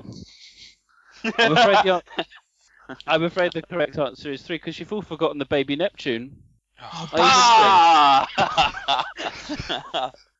When you originally said the question, I thought it was just small of everything. So I thought of the wasps, I had thought of the snakes, and I thought of the sharks, and then completely forgot about the sharks. That was actually a good little question, that, actually. I know. I want to apologise and give you credit there, because I was waiting for the inevitable Neptune fuck-up. So, So well done. That was brilliant. Thank you. There we go. Praise indeed. Question number 3 was, tell me the order of the paint switch puzzle from the original game. So this is the young to old. I think we'll work that one out. So, right, I'm going to have to concentrate whilst you give me your answers. We'll start with George Trevor. Do you mean like where you change the lights? Yes. That's the remake. Oh shit. Wait, is it different in remake? Because I'm thinking. Yeah. Oh shit! I don't know. For someone who champions the older games, your lack of knowledge here is surprising. Because it's already in. I'm thinking of the Lisa Trevor portrait, but it's different in remake, isn't it? You've secretly been playing too much Resident Evil 6. Shit! I don't know. I'm sorry. Pass. Stars Tyrant. Okay, I think it is newborn baby, infant, lively boy, young man, tired middle-aged man, and bold old-looking man or bold old man. I can't quite remember. Old. Okay. Batman.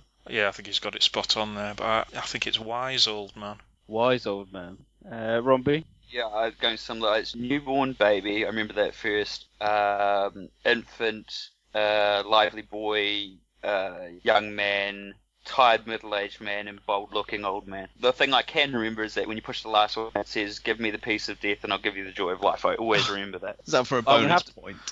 Well, no, I'm going to have to give the points to Robbie for getting end of life, newborn baby, infant, lively boy, young man, tired-looking middle-aged man, bold-looking old man, end of life. Bollocks. So I'm going to give it to Robbie for getting the extra nice. Oh yeah, because I suppose you need that to finish the puzzle, don't you? Yeah, it's not like the remake where the remake does it automatically. Well done. So, question number 4. Nice, fun question. What order do the stars appear in the opening cast crew? We'll go to George Trevor for this one. Chris Redfield, Jill Valentine, Barry Burton, Rebecca Chambers. I think Albert Wesker's last. Yeah. Is that your answer? Yeah. Okay. Batman? Oh shit!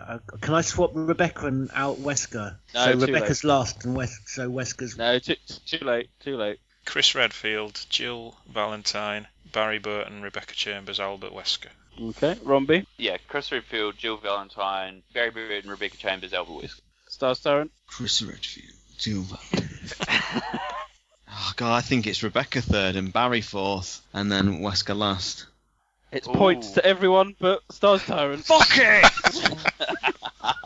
Thank you for not letting me change. That's okay. I was trying to literally run through it. Chris, Jill, Barry, Rebecca, Albert Wesker. So very good. And finally, question number 5. Who is the room monitor for the visual data room? George. John Tolman. Stars Tyrant. I had no idea, so I just plucked one of the names from the security file out. I went for E. Ross, but I know it's wrong. Romby. I can only remember a first name, and I know there's a file in the original. It's Keith. Keith something. I just can't remember what the last name is. It's Keith something. Batman? Yeah, it's Keith Irving.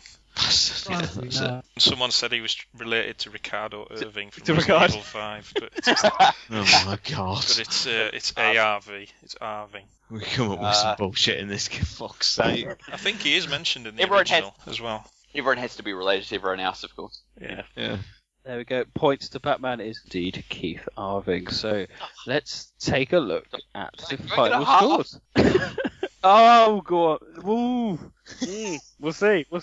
Final score. Stars. Only 1 for Stars. This is poor. That was a poor show. Recent memory failed me there. George a respectable 2, and joint first is Rob and Batman with 3. If I'm really kind, I could give half of the Keith. I just couldn't remember the last name. I just remember he was the head of the Special Research Division Visual Data Room stuff. That's all I can remember. Points for being called Keith as well. That's a name half in it, that is.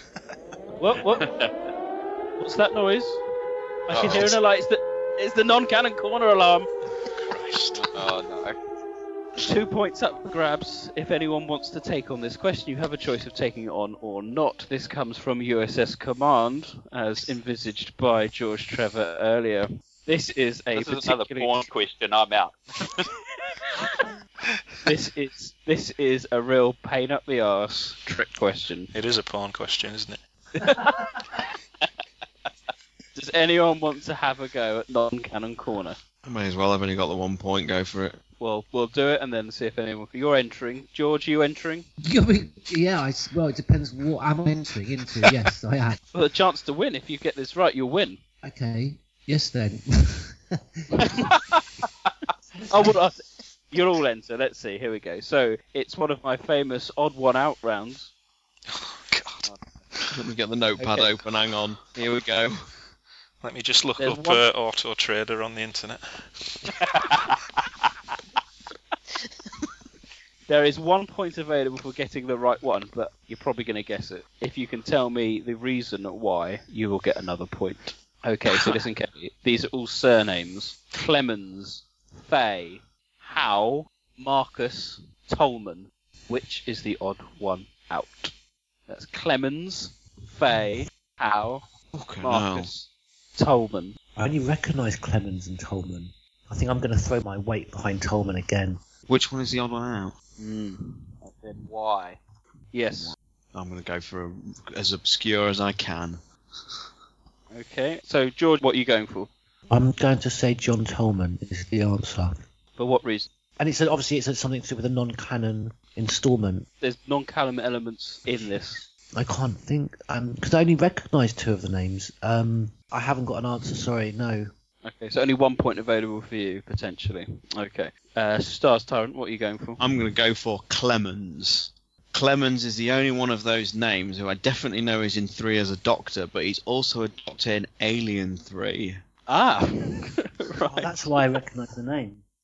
Batman. That's complete bollocks. I'm gonna go for Marcus, because his first name is James and all the others are called John. Okay. Fine, Romby? I have no clue whatsoever. I'm just gonna go Faye because I want to. Someone gets a point.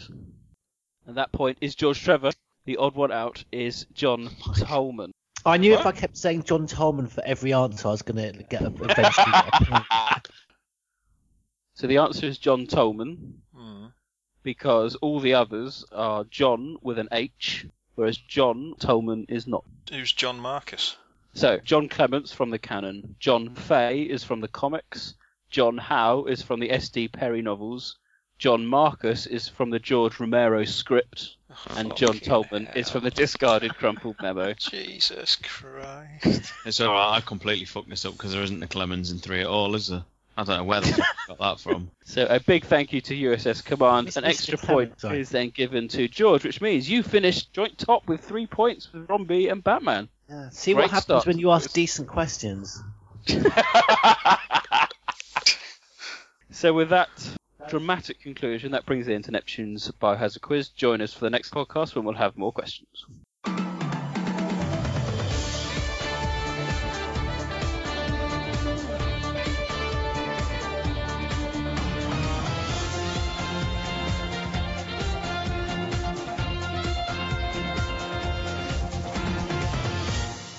So thank you all very much for listening. I think that generally wraps up our podcast for today. I think we're going to be looking at, I think we're going to do an Umbrella one, weren't we? Looking at either Umbrella, or we did have a suggestion to look at the Raccoon City incident in total. So we're going to have a corporations one, and then I think if we get a bit more information about when RE2 Remake's coming, as a kind of precursor to that, we can do a Raccoon City incident podcast. That will take into account 0, Remake, Outbreak 1, 2 and 3.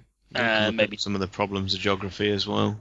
Problems of geography, yeah. The mega retcons that we've had over the years, Frederick Downing being involved, people running around, Umbrella Chronicles, Darkside Chronicles. I think that'll be a really good podcast. That was a good suggestion on the PU forum, so I'm grateful for that. So that'll be probably down the line, but this has been the start of Season 4. So I hope you've all enjoyed it. Tune in for our next one. We'll keep you all up to date on Facebook and PU forums themselves about when we're doing the next one. If anyone else wants to give us a call in, feel free, drop us a line, and we'll get you played on air. So with that, it's goodbye from me, Neptune. Goodbye from me, Batman. Goodbye from me, Stars Tyrant. Goodbye from me, Romby. Goodbye from me, George Trevor. My appearance tonight is in memoriam of Abraham.